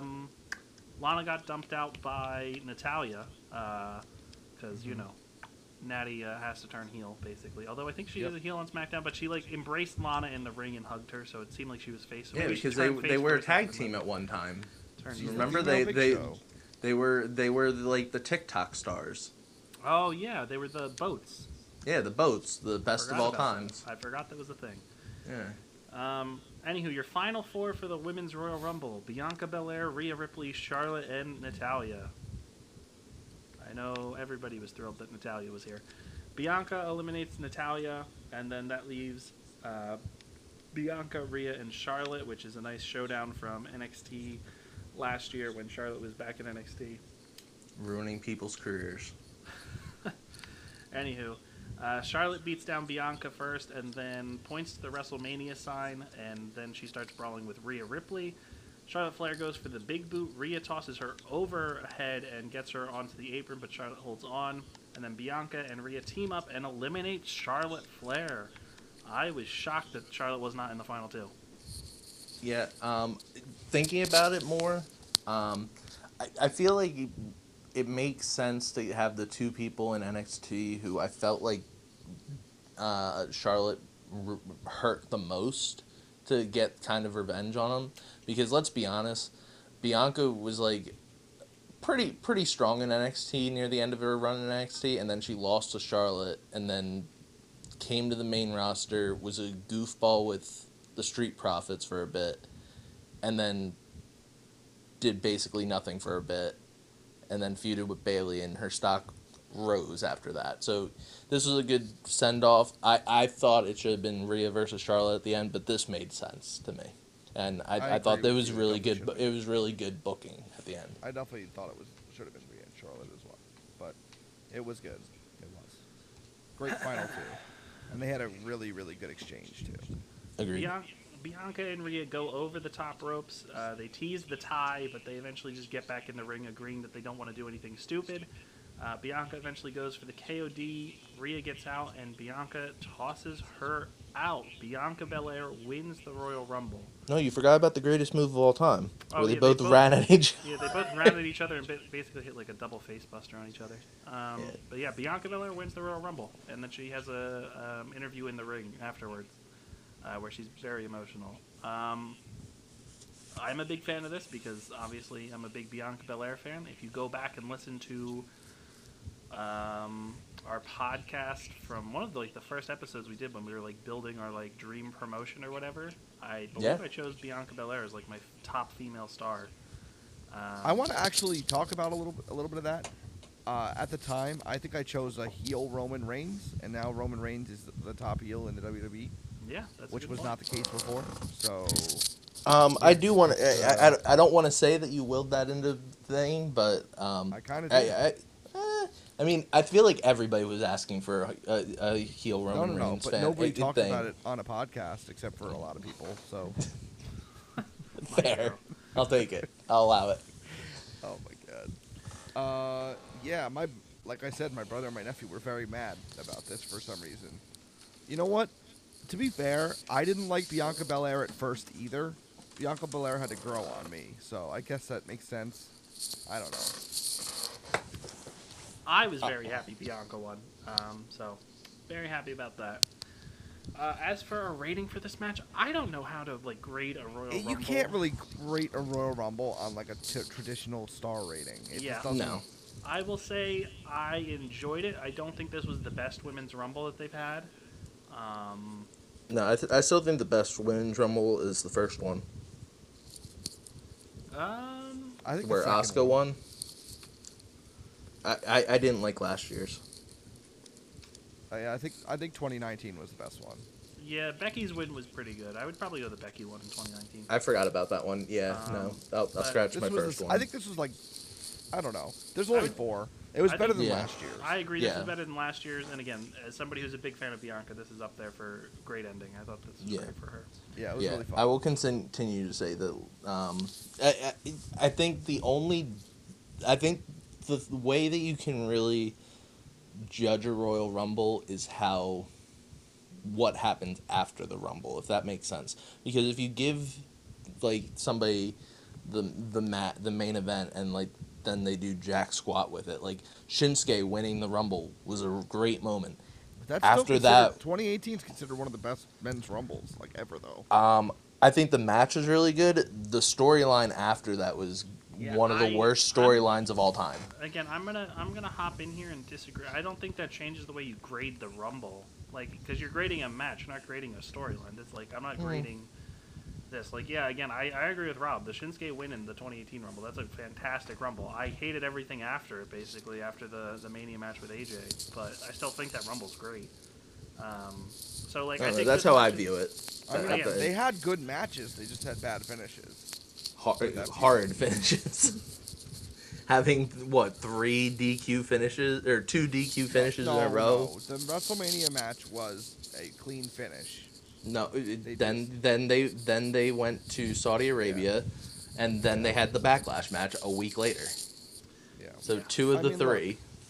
Look, I thought the WrestleMania match was really good, but people's expectations were too high, so that was the issue. Anywho, but yeah. I enjoyed it. Not the best, but and there was some really sloppy stuff and also some scary stuff like Peyton Royce looking like she was going to break her leg when she got eliminated. But very happy Bianca won. After this, a backstage segment, we have Bad Bunny with Booker T and The Miz and John Morrison. I was really upset about this segment. This, yeah, why? Because I thought this was going to lead to, hey, Booker T's going to be in the Rumble. Nope, that's not going to happen. Booker T's going to dress in gear that looks like you could go and wrestle, but nah. She's just going to stand around and look like a tough guy. I wonder how Booker T feels about The Undertaker's comments about how everybody in this generation of wrestlers are soft. I don't know. Booker T's from that generation. That's why I feel, and he's pretty outspoken about stuff. So that's why I feel like I want to know how he feels. I don't know. Go listen to his podcast. Nah, I don't like his podcast. I don't like his voice. Okay. He's Anyway, very hard to listen to. I was very confused that Booker T was like so heavily promoted on the show and then really did nothing. That was kind of confusing. Anywho, we go to the pre-show panel, basically covering the show up until this point, and this is all for the crowning of your new 24/7 champion, Peter Rosenberg, who hits a low blow on R-Truth and then rolls him up really shitty and wins the 24/7 championship and runs away. How do you grade that match? That's a 5-star classic. Yeah. How do you feel about Corey Graves' comment afterwards? What did he say? I don't remember. Corey, when they went back to commentary, Corey Graves says, "Well, David Arquette is no longer the worst world champion, and all I have to say is the 24/7 title is not a world championship." That's what you think. It's world championship in R-Truth's world. Yeah, does that mean that R-Truth is like a 50-time world champ? Oh my God! Yeah, he's shattered. That's a world I want to live in. Shattered Ric Flair's record. All right, up next, we have the last man standing match for the WWE Universal Championship. The Tribal Chief, Roman Reigns, with Paul Heyman, defends against Kevin Owens. Very early on, Kevin Owens goes for the pop-up powerbomb, which only keeps Roman down for a 4 count. And at this point, I noted, remember when Kevin Owens' pop-up powerbomb was a very protected finisher, and now he does the stunner. I mean, yeah, but it is a last man standing match. Finishers never really do the trick. Yeah, and again, that's not his finisher anymore. He now has the stunner. Yeah. Which I think is a much worse finisher. I agree. I love the pop-up powerbomb. So good. Yeah. And You can hit that on literally everybody. The stunner, like, you have to have somebody who's going to sell it good to make it work. Yeah, I guess. Outside of the ring, Owens gets sent into the steel steps, and then Reigns follows that up with a big spear on the floor. That does not keep Owens down, obviously. Reigns then grabs the steel steps and begins battering Kevin Owens with it, basically just working him up the entrance ramp and off to the side, heading towards the crowd. I don't know what to call it. The Thunderdome screens. Owens fights back with a super kick to Reigns while Reigns has the steps above his head, and he just kind of falls back and drops them. Yep, and that's the end of the match. Reigns goes down for 10 right there. I wish. Owens then takes control, flipping the switch, and he grabs the steps, and he knocks Reigns down onto some equipment cases. I thought it was tables, but commentary noted that it was equipment cases, so that's what I wrote down. They start climbing up the scaffolding, which is like set in between the Thunderdome screams, and they begin brawling. Kevin Owens gets beat down with a chair that Roman Reigns grabbed at some point. They scale up another level. They're on the 3rd level of scaffolding, and Owens nails Roman with a stunner, and Reigns begins teetering on the edge, but Roman comes back with a Superman punch. Reigns then tosses Owens off from the 3rd level of the scaffolding through several equipment cases. Again, I thought it was tables, but equipment cases, I guess. Owens gets up at 8. Owens then crawls his way through the backstage area, and this was really interesting because we were all like kind of reacting to this in live time, where like you see Owens like crawling through like gorilla and like just like some backstage areas, and then there's another ring setup as well as like an announce table, but there's like nothing there, and it was very weird to see like this setup. It's clearly like a backstage area where they used to like plan matches or practice or anything, or like shoot promos. It especially is weird because it's in a baseball stadium. So yeah, it was a see very all the seats, the scoreboard and stuff. It's just bizarre. Very weird visual. But so basically they get there, and as Owens is walking around and getting to his feet, Roman Reigns shows up in a golf cart and runs him over and smashes the windshield. It was surprising. I was not expecting Roman Reigns to drive up on a golf cart. Yeah. And, it was very unexpected. It was good. I liked it.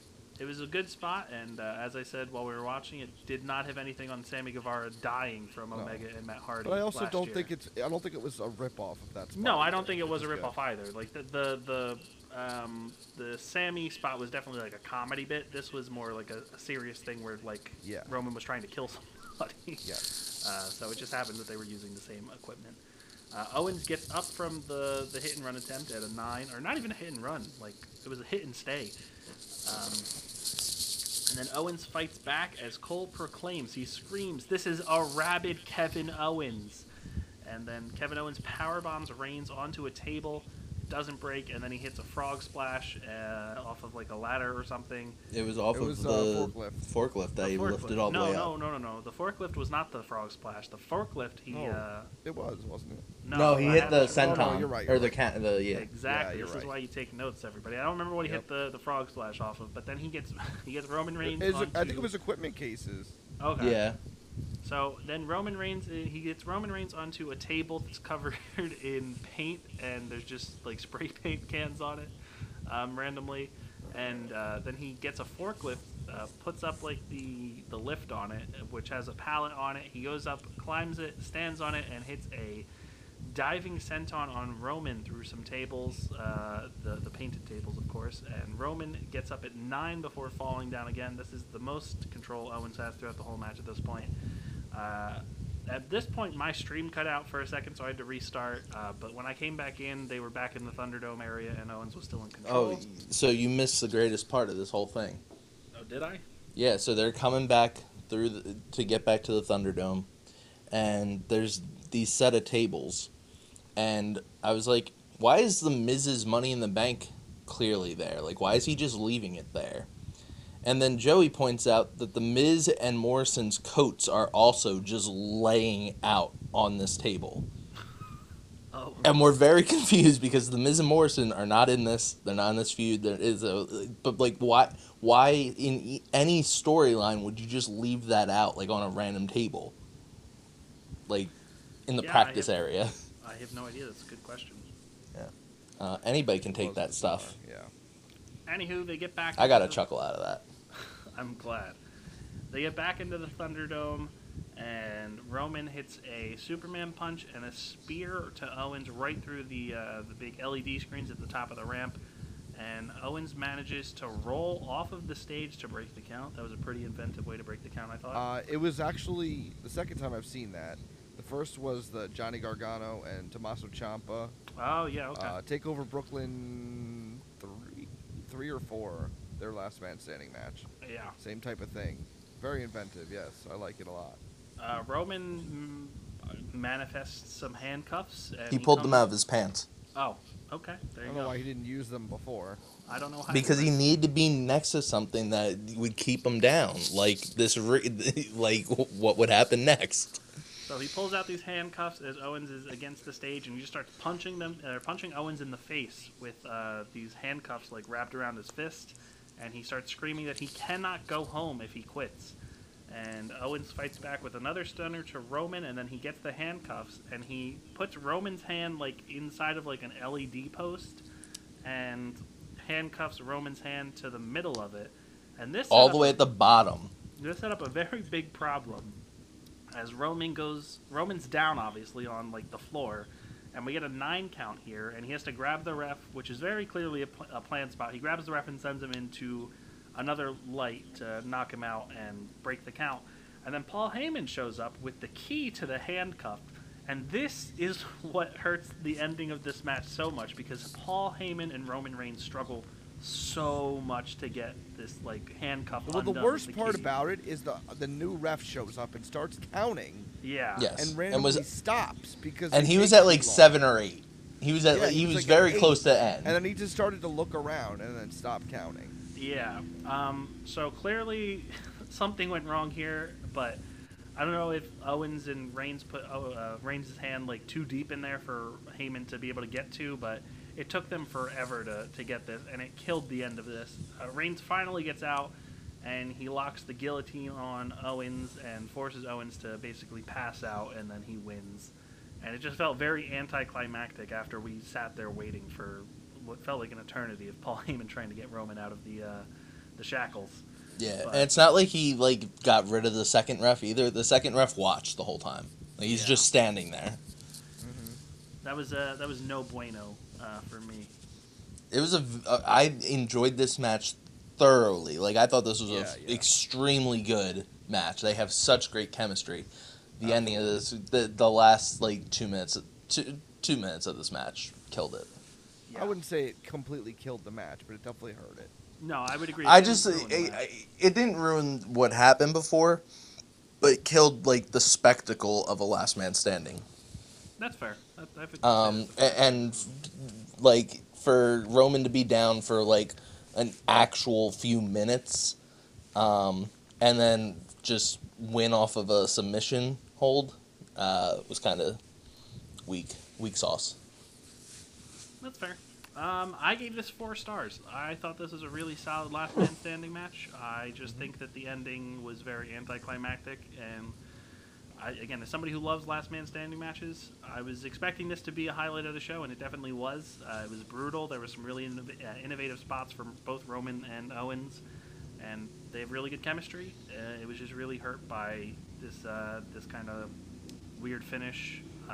Conspicuous by his absence is Jey Uso, because he also was not in the Men's Royal Rumble match, even though he was announced and cut an impassioned promo about how he was going to win the Men's Royal Rumble match and challenge Drew McIntyre, and they would both be world champions. Yeah. So I guess Something had to happen, I think. yeah, there were people in the Men's Rumble match that could have been sacrificed for Uso. So I'm gonna be honest. I think the Hurricane might have been a replacement for Uso, Could have because like Hurricane Helms is going to be there since he's a backstage producer. So, like, you can always throw him out. Maybe.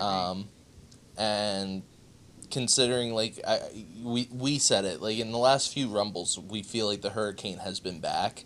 So it's not like this was a grand surprise, like, oh my gosh, it's the Hurricane, he's back after years of being away. So... And there were two much better surprises than that, in my opinion, in the Rumble. So we'll get to that. Sorry for spoiling the Hurricane. That's cool. It's not a big deal.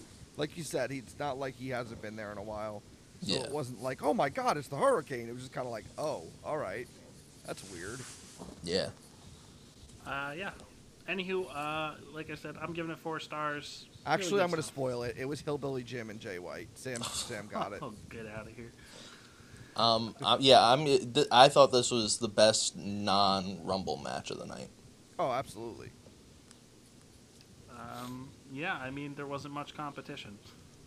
So. No, you stopped that. The Goldberg versus Drew, I thought was going to be the best match of the night. Better than both Rumbles. Okay. Match of the year? Match of the decade. All right. Yeah.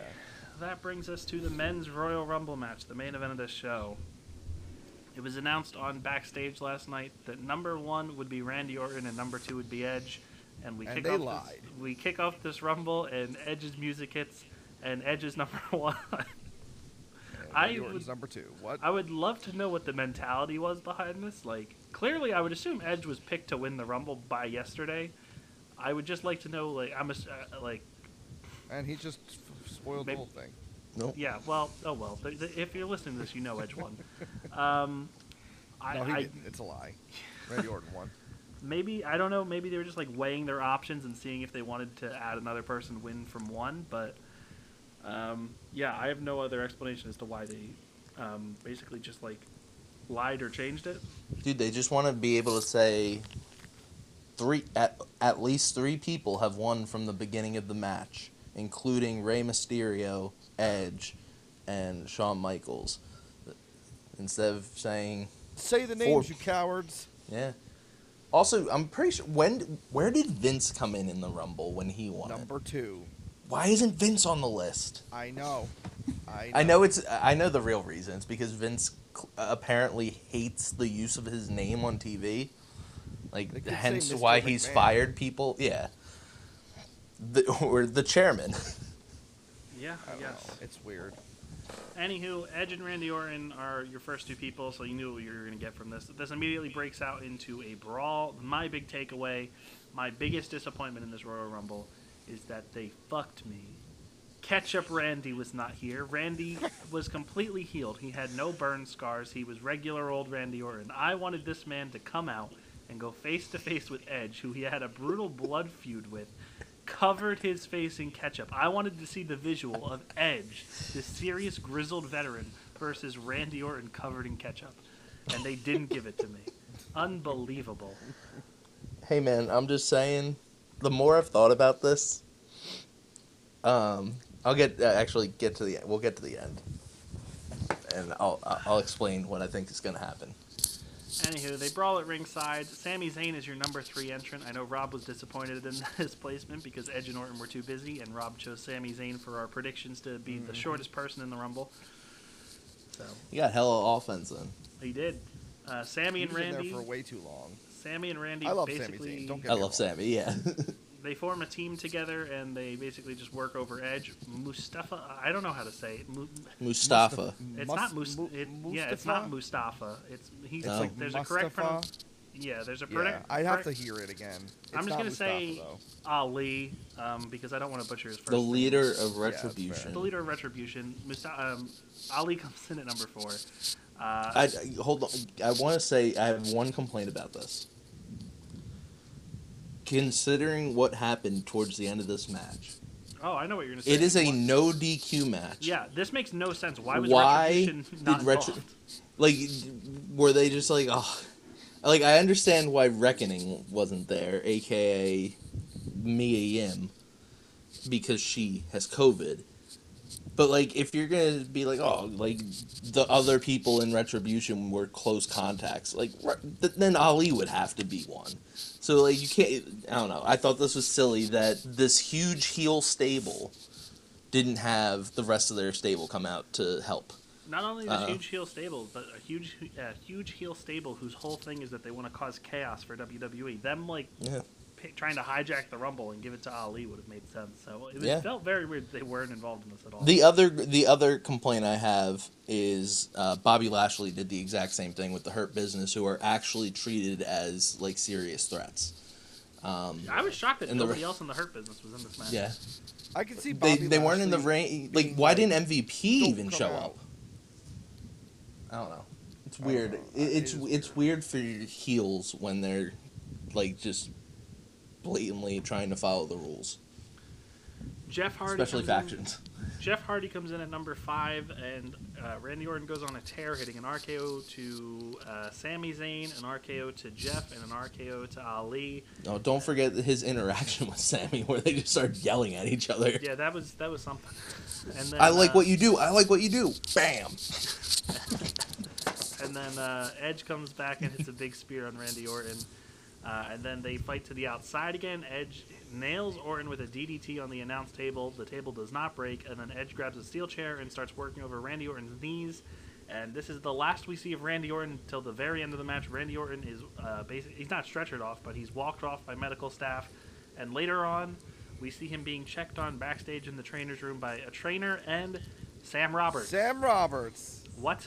The most qualified man in the company. It would have been one thing if like there was a segment with like Sam Roberts like trying to interview and ask like what was going on, but he was just standing there. It's very strange. Number 6 is Dolph Ziggler, and Dolph Ziggler eliminates Jeff Hardy. Number 7 is one of the favorites to win the Royal Rumble, or at least for like fans. I don't know the betting odds, but Shinsuke Nakamura shows up. He has a very nice coat, I will say that. He gets a series of Kinshasas on a few people when he gets in, and then we get number 8. Carlito. Our first this was great. Surprise of the night. Well, of this Rumble, anyway. Carlito shows up with his apple, gets in the ring, faces off with Nakamura. Nakamura takes the apple, and then Carlito gives him a nice backstabber for his troubles. He gave a lot of backstabbers. He did. Number 9, Xavier Woods, followed by number 10, Big E. Real quick, I do want to say Carlito, I thought, looked great in this match for somebody who most wrestling fans haven't seen in forever. Oh, yeah, absolutely. He had a good run. Other than maybe on Glow.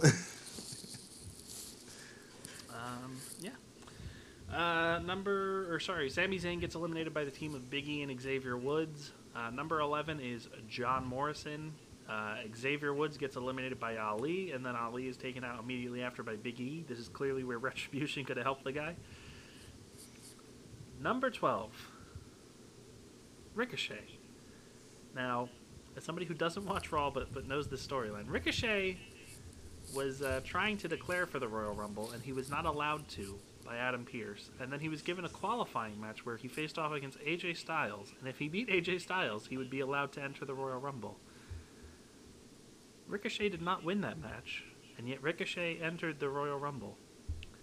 Made no sense, but Ricochet was here, nonetheless. He didn't really he ran down, looked at Mustafa Ali as he was walking up, gave him a nod and a salute.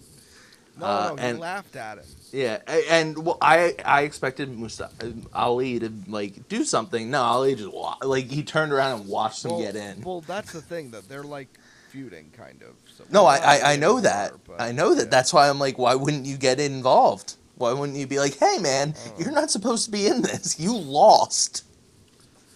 Yeah, I don't know. Mad. This was very weird. Ricochet didn't do anything of note, so whatever. Maybe again, that could be the other person who maybe Jey Uso was replaced by. That's fair. Even though they're not on the same brand or anything. Well, it doesn't matter. They just need a body. Yeah. Could have been any of the dweebs in the goddamn 24/7 thing. Oh God. Number 13 is Elias. Elias gets in and eliminates Carlito. And then we get number 14, NXT's Damian Priest, who shows up in his white gear, which looks godly. Love it. Big fan. Damian Priest eliminates Elias. Number 15 is The Miz, who comes out with his Money in the Bank briefcase, but before he comes down to the ring, goes over to Bad Bunny's DJ gear, the setup for his DJ, grabs his Money in the Bank briefcase, and just starts smacking the laptops, and then he gets into the ring. Bad Oh Bunny. no! And then he rolls the cart off the stage. Oh, sorry. I'm And so the sorry. cart didn't tip over or anything. It just kept on rolling, which I thought was great. Bad Bunny then makes his way down to the ring, very angered at this. And very slow. Damian Priest then eliminates Miz and Morrison at the same time. Bad Bunny climbs up to the top turnbuckle and does a big dive, taking out Miz and Morrison, who are down on the floor. So Bad Bunny gets a big spot here. Bad Bunny, who almost looked like he tripped jumping. I mean, it's probably cool for him if he's a big wrestling fan that he gets to go do Yeah. this. So sure, why not? I'll forever say Stephen Amell continues to be the greatest celebrity. To be fair, Stephen Amell is like an actor who does his own stunt work and is a huge wrestling fan, so it made sense that he was like a very capable person. Nah, Number no excuse. Number Drew 16, Carey also better. No. Drew Absolutely. Carey the better Royal Rumble participant. Number 16, Riddle Me This, Batman. Matt Riddle makes his entrance. And I said while we were watching this that I thought Matt Riddle was going to last very short, and I was genuinely surprised at how long Matt Riddle Spoilers, went he in made this it to the final 6. Yeah, so congrats to Also, Riddle. spoiler, he did not come out in Riddler That was gear. a travesty. That the whole artwork for this show was comic books, and this The man did the not opening dress up. also had a Batman reference with the goddamn bat signal, which was the Royal Rumble signal. Yeah. And this true. guy did not wear green. He could have just worn green, and I would have given it to him. Unbelievable. Number 17. Or a top hat. Yeah, number 17. Oh, Or a God. bowler hat. Could you imagine if Matt Riddle came out with a fucking top hat on? I could actually picture that. Yeah. I could too, and that's scary. Number 17 is He's such a goofball. I'd love it. Number 17 is Daniel Bryan. Number 18 is Kane. The Big Red Monster comes back. Continues to rack up the records, baby. Oh, And yeah, he got brother. 2 Nobody's- eliminations. Nobody's ever going to surpass his now 18 Royal Rumble appearances. Kane eliminates Dolph Ziggler and Ricochet very unceremoniously. And then Team Hell No embraces in the middle of the ring, and then Kane chokeslams Daniel Bryan before Damian Priest gets to eliminate Kane. I thought that was pretty cool. You know, Kane looked like he was I was completely out upset of about shape it. here, but I was very happy that Damian Priest got the rope to eliminate him. Yeah, I was definitely upset a nice that moment for Kane Priest. didn't get back in the ring, take off his mask, and gift it to Damian Oh, Priest to make sure Damian that Priest he's could be the new Kane. Oh, yeah. that would be awful. Please, Nope. no. He's That'd be already good. got fire in his gimmick. Stop. Now he can come out with the Kane gear and also with an actual bow and arrow and shoot and light the ring on fire every time he shows up. And then he can go to Parlor. Number 19 is Yeah, King. and get fat and become Yeah. a mayor. Exactly. Number 19 is King Corbin, who comes in and pretty much immediately eliminates Shinsuke Nakamura. So, nice. I was upset about that. Number 20, Rob, it's your favorite wrestler of all time. It's Otis, the blue-collar brawler. Another And- really awful theme. Otis He had the run that he deserved. so- Otis comes in, hits a couple moves, and then gets dumped by Corbin. Yes, sir. I love to see it. Number 21, Dominic Mysterio, who comes in and goes after Corbin, and Corbin takes down Dominic, but Dominic takes out Corbin. He eliminates Baron Corbin via head scissors over the top rope. So that's cool that Dominic Mysterio got a big elimination here. Oh, that was Yeah. my other faction that I was upset that because Corbin literally is the person who would use his henchmen. I forgot he has henchmen. Yeah, he's got the what are they the hound The Knights of the Lone Wolf. Yeah. Number Yeah, 20. how are you not going to use Steve Cutler and Buddy Wesley- Murphy? Wesley Oh, Blake. Number 22. Buddy Murphy, they're both the same thing. They're both henchmen at this point. Number 22, Bobby Lashley. Lashley comes out and immediately eliminates Dominic Mysterio.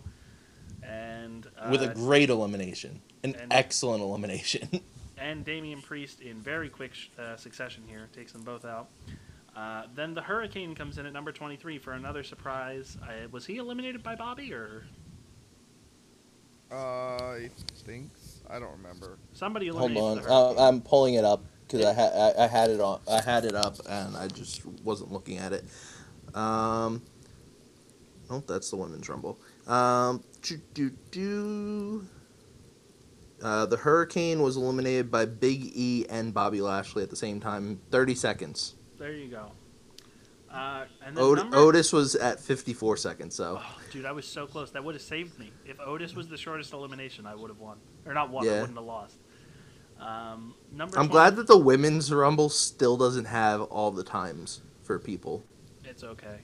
Anywho, number 24 is the biggest surprise of the night. Christian. Christian is back, baby. I popped so hard for this. This was wild, and it wasn't like he was just here briefly to do nothing. Christian was in this match for. He made it to the final. Final 5. No, he's final 4.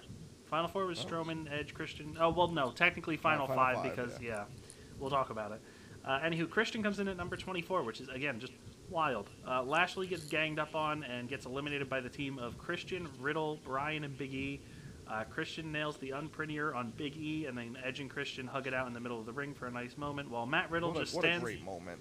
And then you have a great moment, and then the camera cuts to Matt Riddle just looking like a fucking dweeb.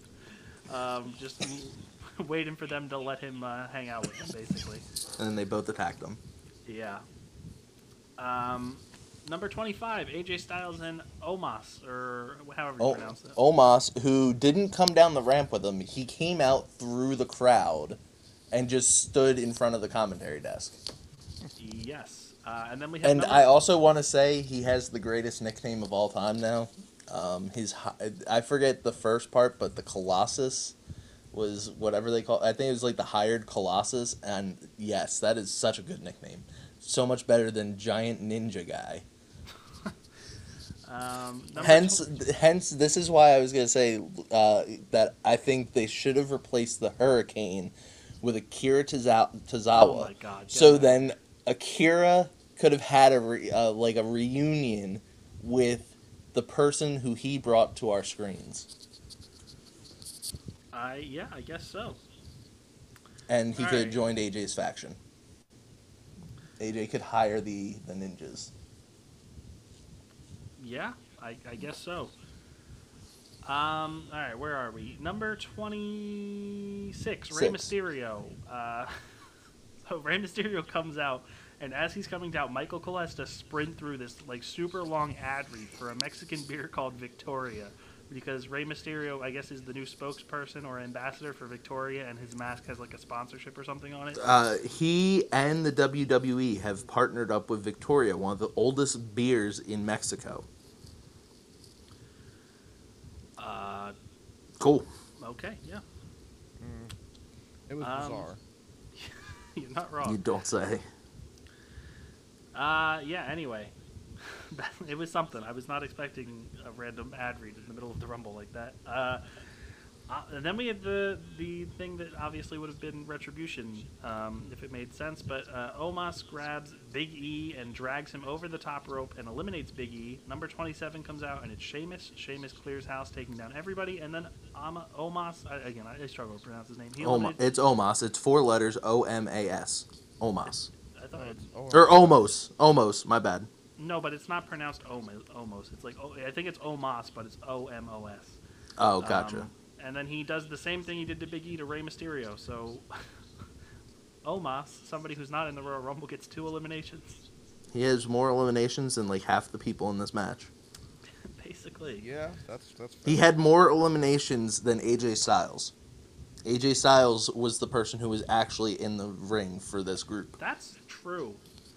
AJ Styles, 0 eliminations, lasted 10 minutes and 25 seconds. Yes. Number 28 is Cesaro.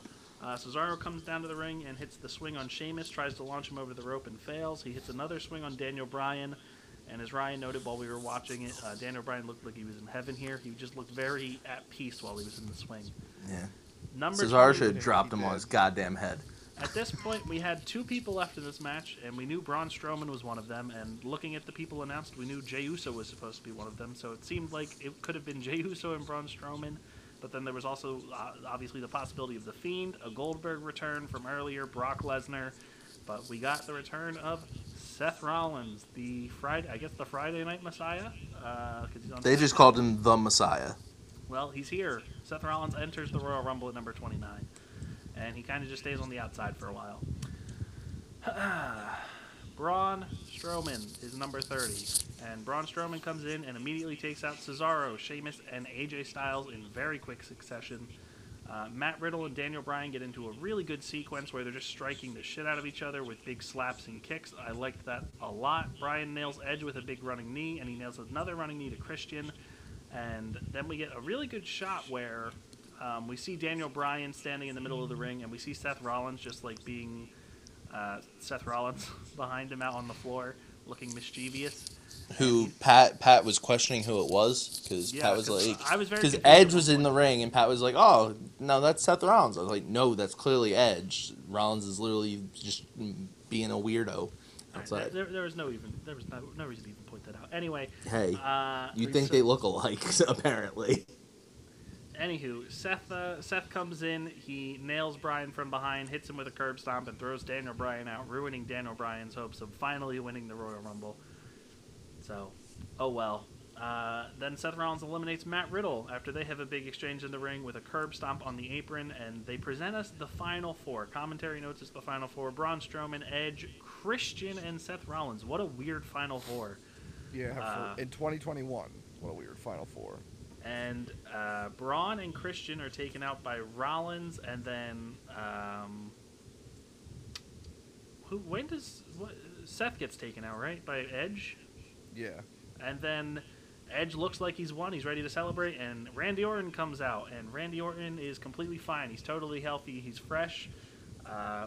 Edge turns right into an RKO. Right into an RKO, and then Edge tosses out Randy Orton and wins the Royal Rumble.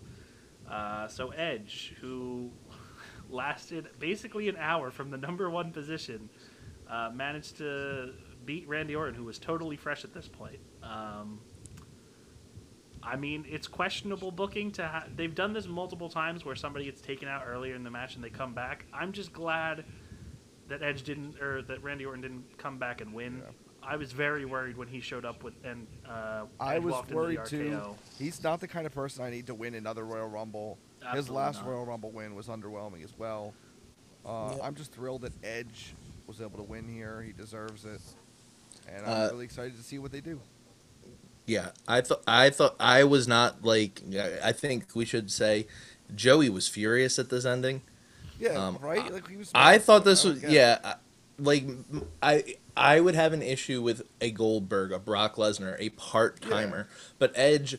Yeah, he hasn't been on our screens for like 6 months, but that was literally because he was injured.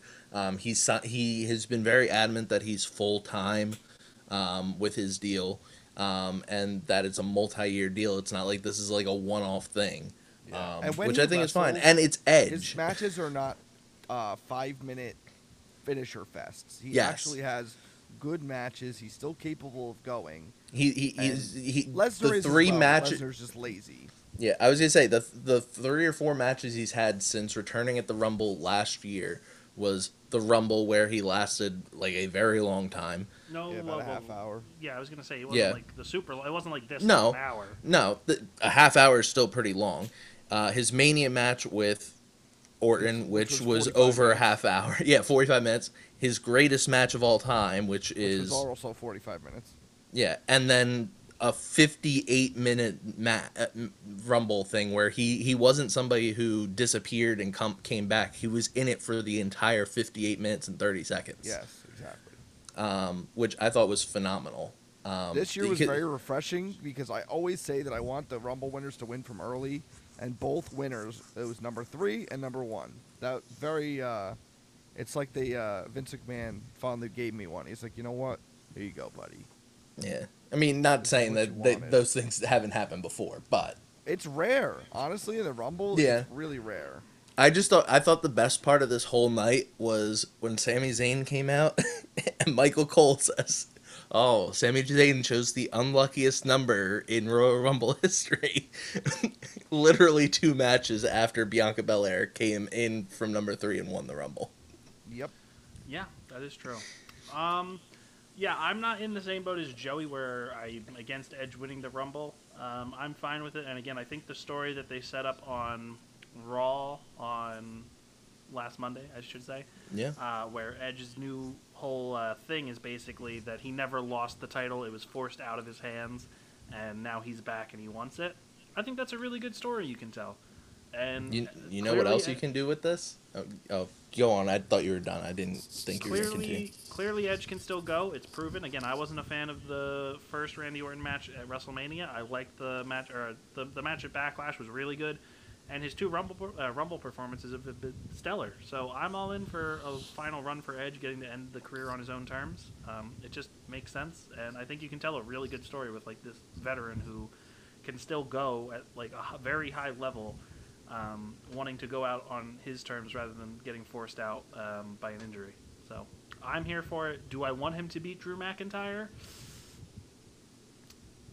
We'll see when it comes to April. I'm leaning towards yes, just because I kind of want to see Edge have one final world title run, and then he can put somebody over. I still wouldn't be surprised if he faces Roman. I think that's also a possibility, but Nope. I have a whole idea with this. All right. Well, regardless. Can I just say my quick thing?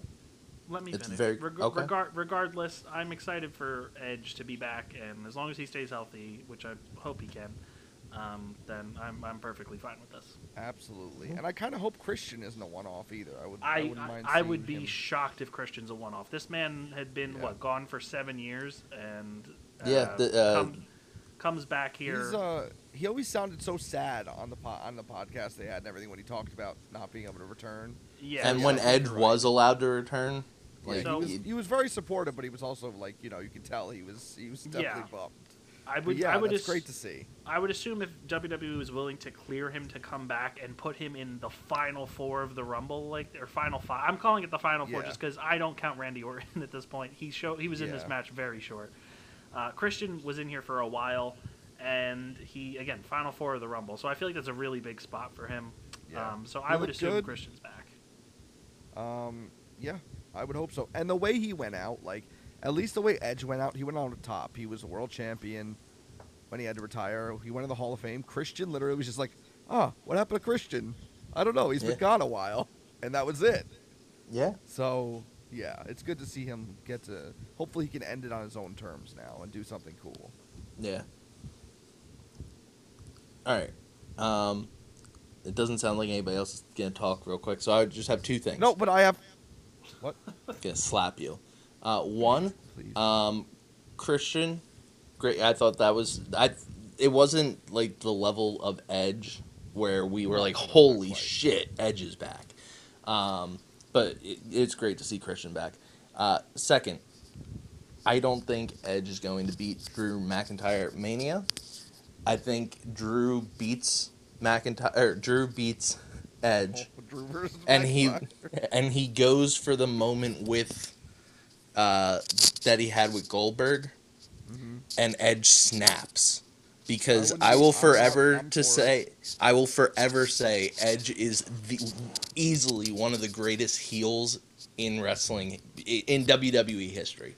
Without a doubt. And I'm conflicted about this though, because while I agree, I would love to see Edge get to have like one final like top heel run. I also really think that there's another strong story, which clearly some of us were thinking about with our picks for the Royal Rumble in having Seth Rollins eliminate Edge. they're on two different brands.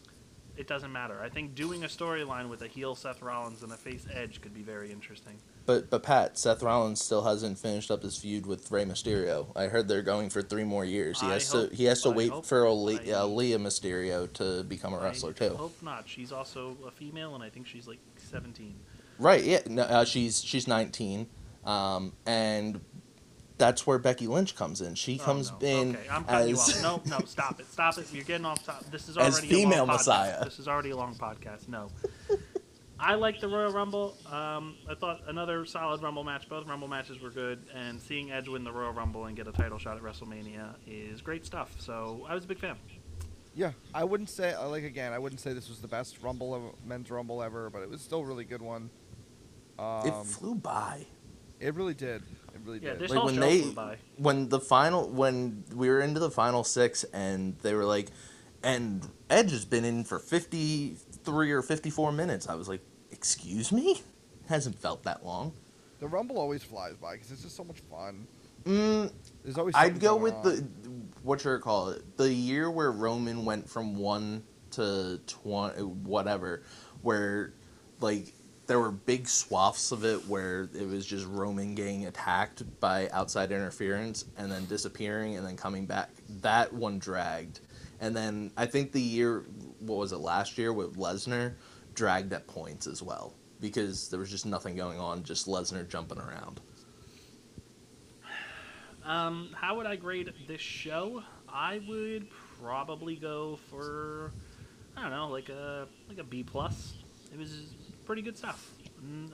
Again, Roman and Kevin Owens had a really great last man standing match that just kind of had a really weak finish for a last man standing match. The two Rumbles delivered. Sasha and Carmella over delivered for me. Drew McIntyre retained and Goldberg didn't become a world champion, but the match sucked. Again. And then the women's tag titles on the pre-show was a match that existed. So I'm going B plus. B plus I think is a fair grade. If it weren't for the Goldberg McIntyre match existing, I would give this probably an A or an A plus, but I'll give it an A minus, simply for the fact that existed. It brings it down a bit, but it ended the right way, so it didn't drag it down too much. Agreed. So, Ryan? Yeah, A minus. I would go probably A minus as well, but I normally don't go grades like that. Me and Angelo just, with our Impact stuff, I'll go back to how me and Angelo do our Impact stuff. I'm going 2 thumbs up. For somebody who doesn't watch the product, I thought that they filled in storylines very well for, like, to catch people up for most of the things. Like, I didn't know about the whole Adam Pearce with a no DQ match against Paul Heyman that got changed to Roman Reigns. Was like, I thought that was just like a weird 1 week storyline where they were like, oh, Adam Pearce, you're making a gauntlet match to be in the match.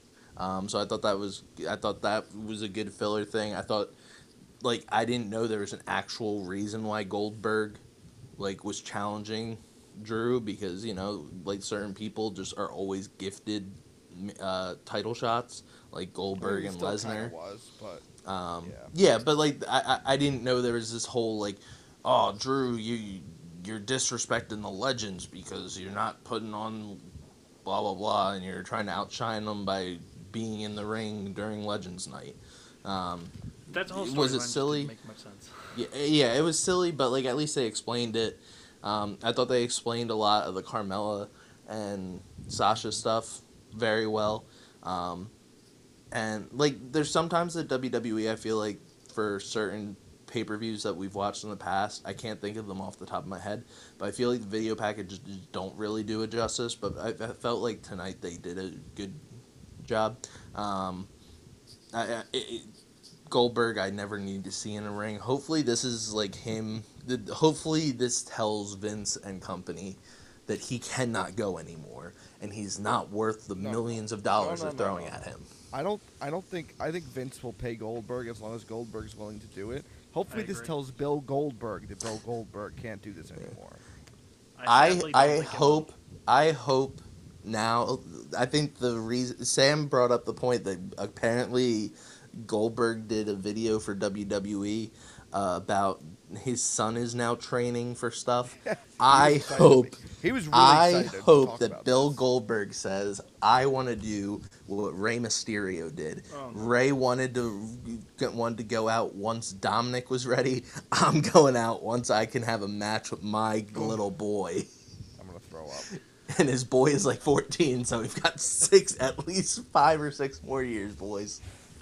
All right. If you have made it this far into the podcast, we appreciate you. We have one last order of business to attend to. We have to go over the results of our predictions here, our scores, and who is officially the winner and the loser. You know the winner already. It's Ryan. Ryan is the Deep Six champion. He has dethroned Rob. Dude, I'm so happy that happened. When was the last time you had the title? I think it's been over a year at least. It might be over a year and a half at this point. Anywho, let us go through this all. Coming in first place, Ryan with 11 points. Joey comes in second with 10 points. There is a tie for third place between Rob and Angelo at 9 points. A tie for fourth place with Jake and Sam at 8 points. And in last place, ending my undefeated streak for, almost 2 years? Yeah.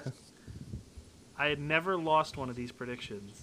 The and I only time finally you've ever lost. lost anything was Mania when we didn't, which we This don't wasn't count a on thing. our list. This wasn't a thing. The whole group wasn't doing it.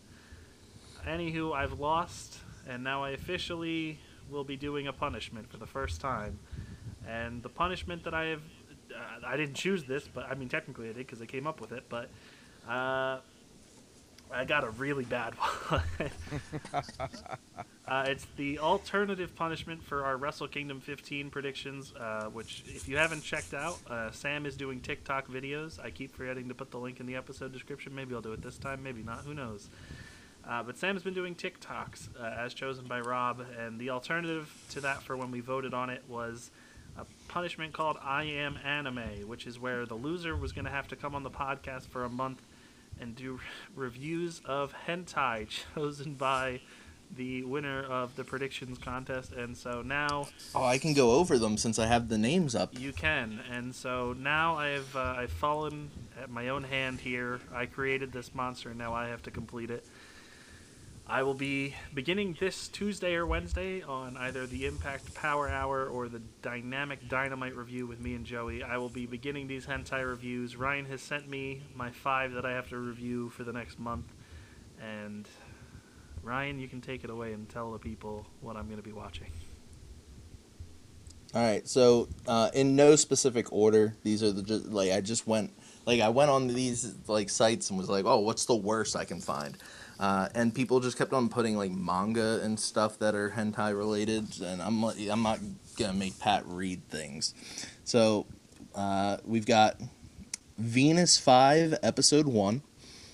We've got Alien from the Darkness, which is called Inju Alien, which the picture, the screen grab of it is just a green blob on top of a naked person. I like that. Sex Demon Queen. You're a Lot, the uncensored hentai. And the one that I've told Pat he has to watch last is Kunochi Gakuen Ninpochu Hentai HD, which is over 2 hours and 20 minutes of hentai. My god. Which, to be fair, Pat, it was listed, at least the first part of it, the Kunochi Gakuen part, I don't know if it's a series, was listed at number 6 on the greatest hentai movies of all time. Oh my god, this is awful. Dude, it sounds like you're in for a real treat. Let it be known that everything else is under an hour. It's just the finale is almost 2.5 hour thing. I think you should have to play Sheep Love, too. No. Let it be known, it was really hard to find things that weren't like people like flipping through pages of books or like video game porn compilations. There was a lot of like cyberpunk and Fortnite hentai compilations. Let me tell you what's even weirder is when you're getting ready to sit down and do the review for the Royal Rumble, and you look down at your phone and you just see 10 text messages from your brother, and they're all porn links to different hentai. To be fair, 5 of them are just blank text because I spaced them out in between, Yeah, and I don't then know one why. of them saying, "These are your movies, and this has to go. This is last." So I'm so glad. I love everything about that. Yeah, I think that's the best part is that I have to choose the movies for you. Like, that makes it so much more awkward that I now know the movies that you are going to review. that's true.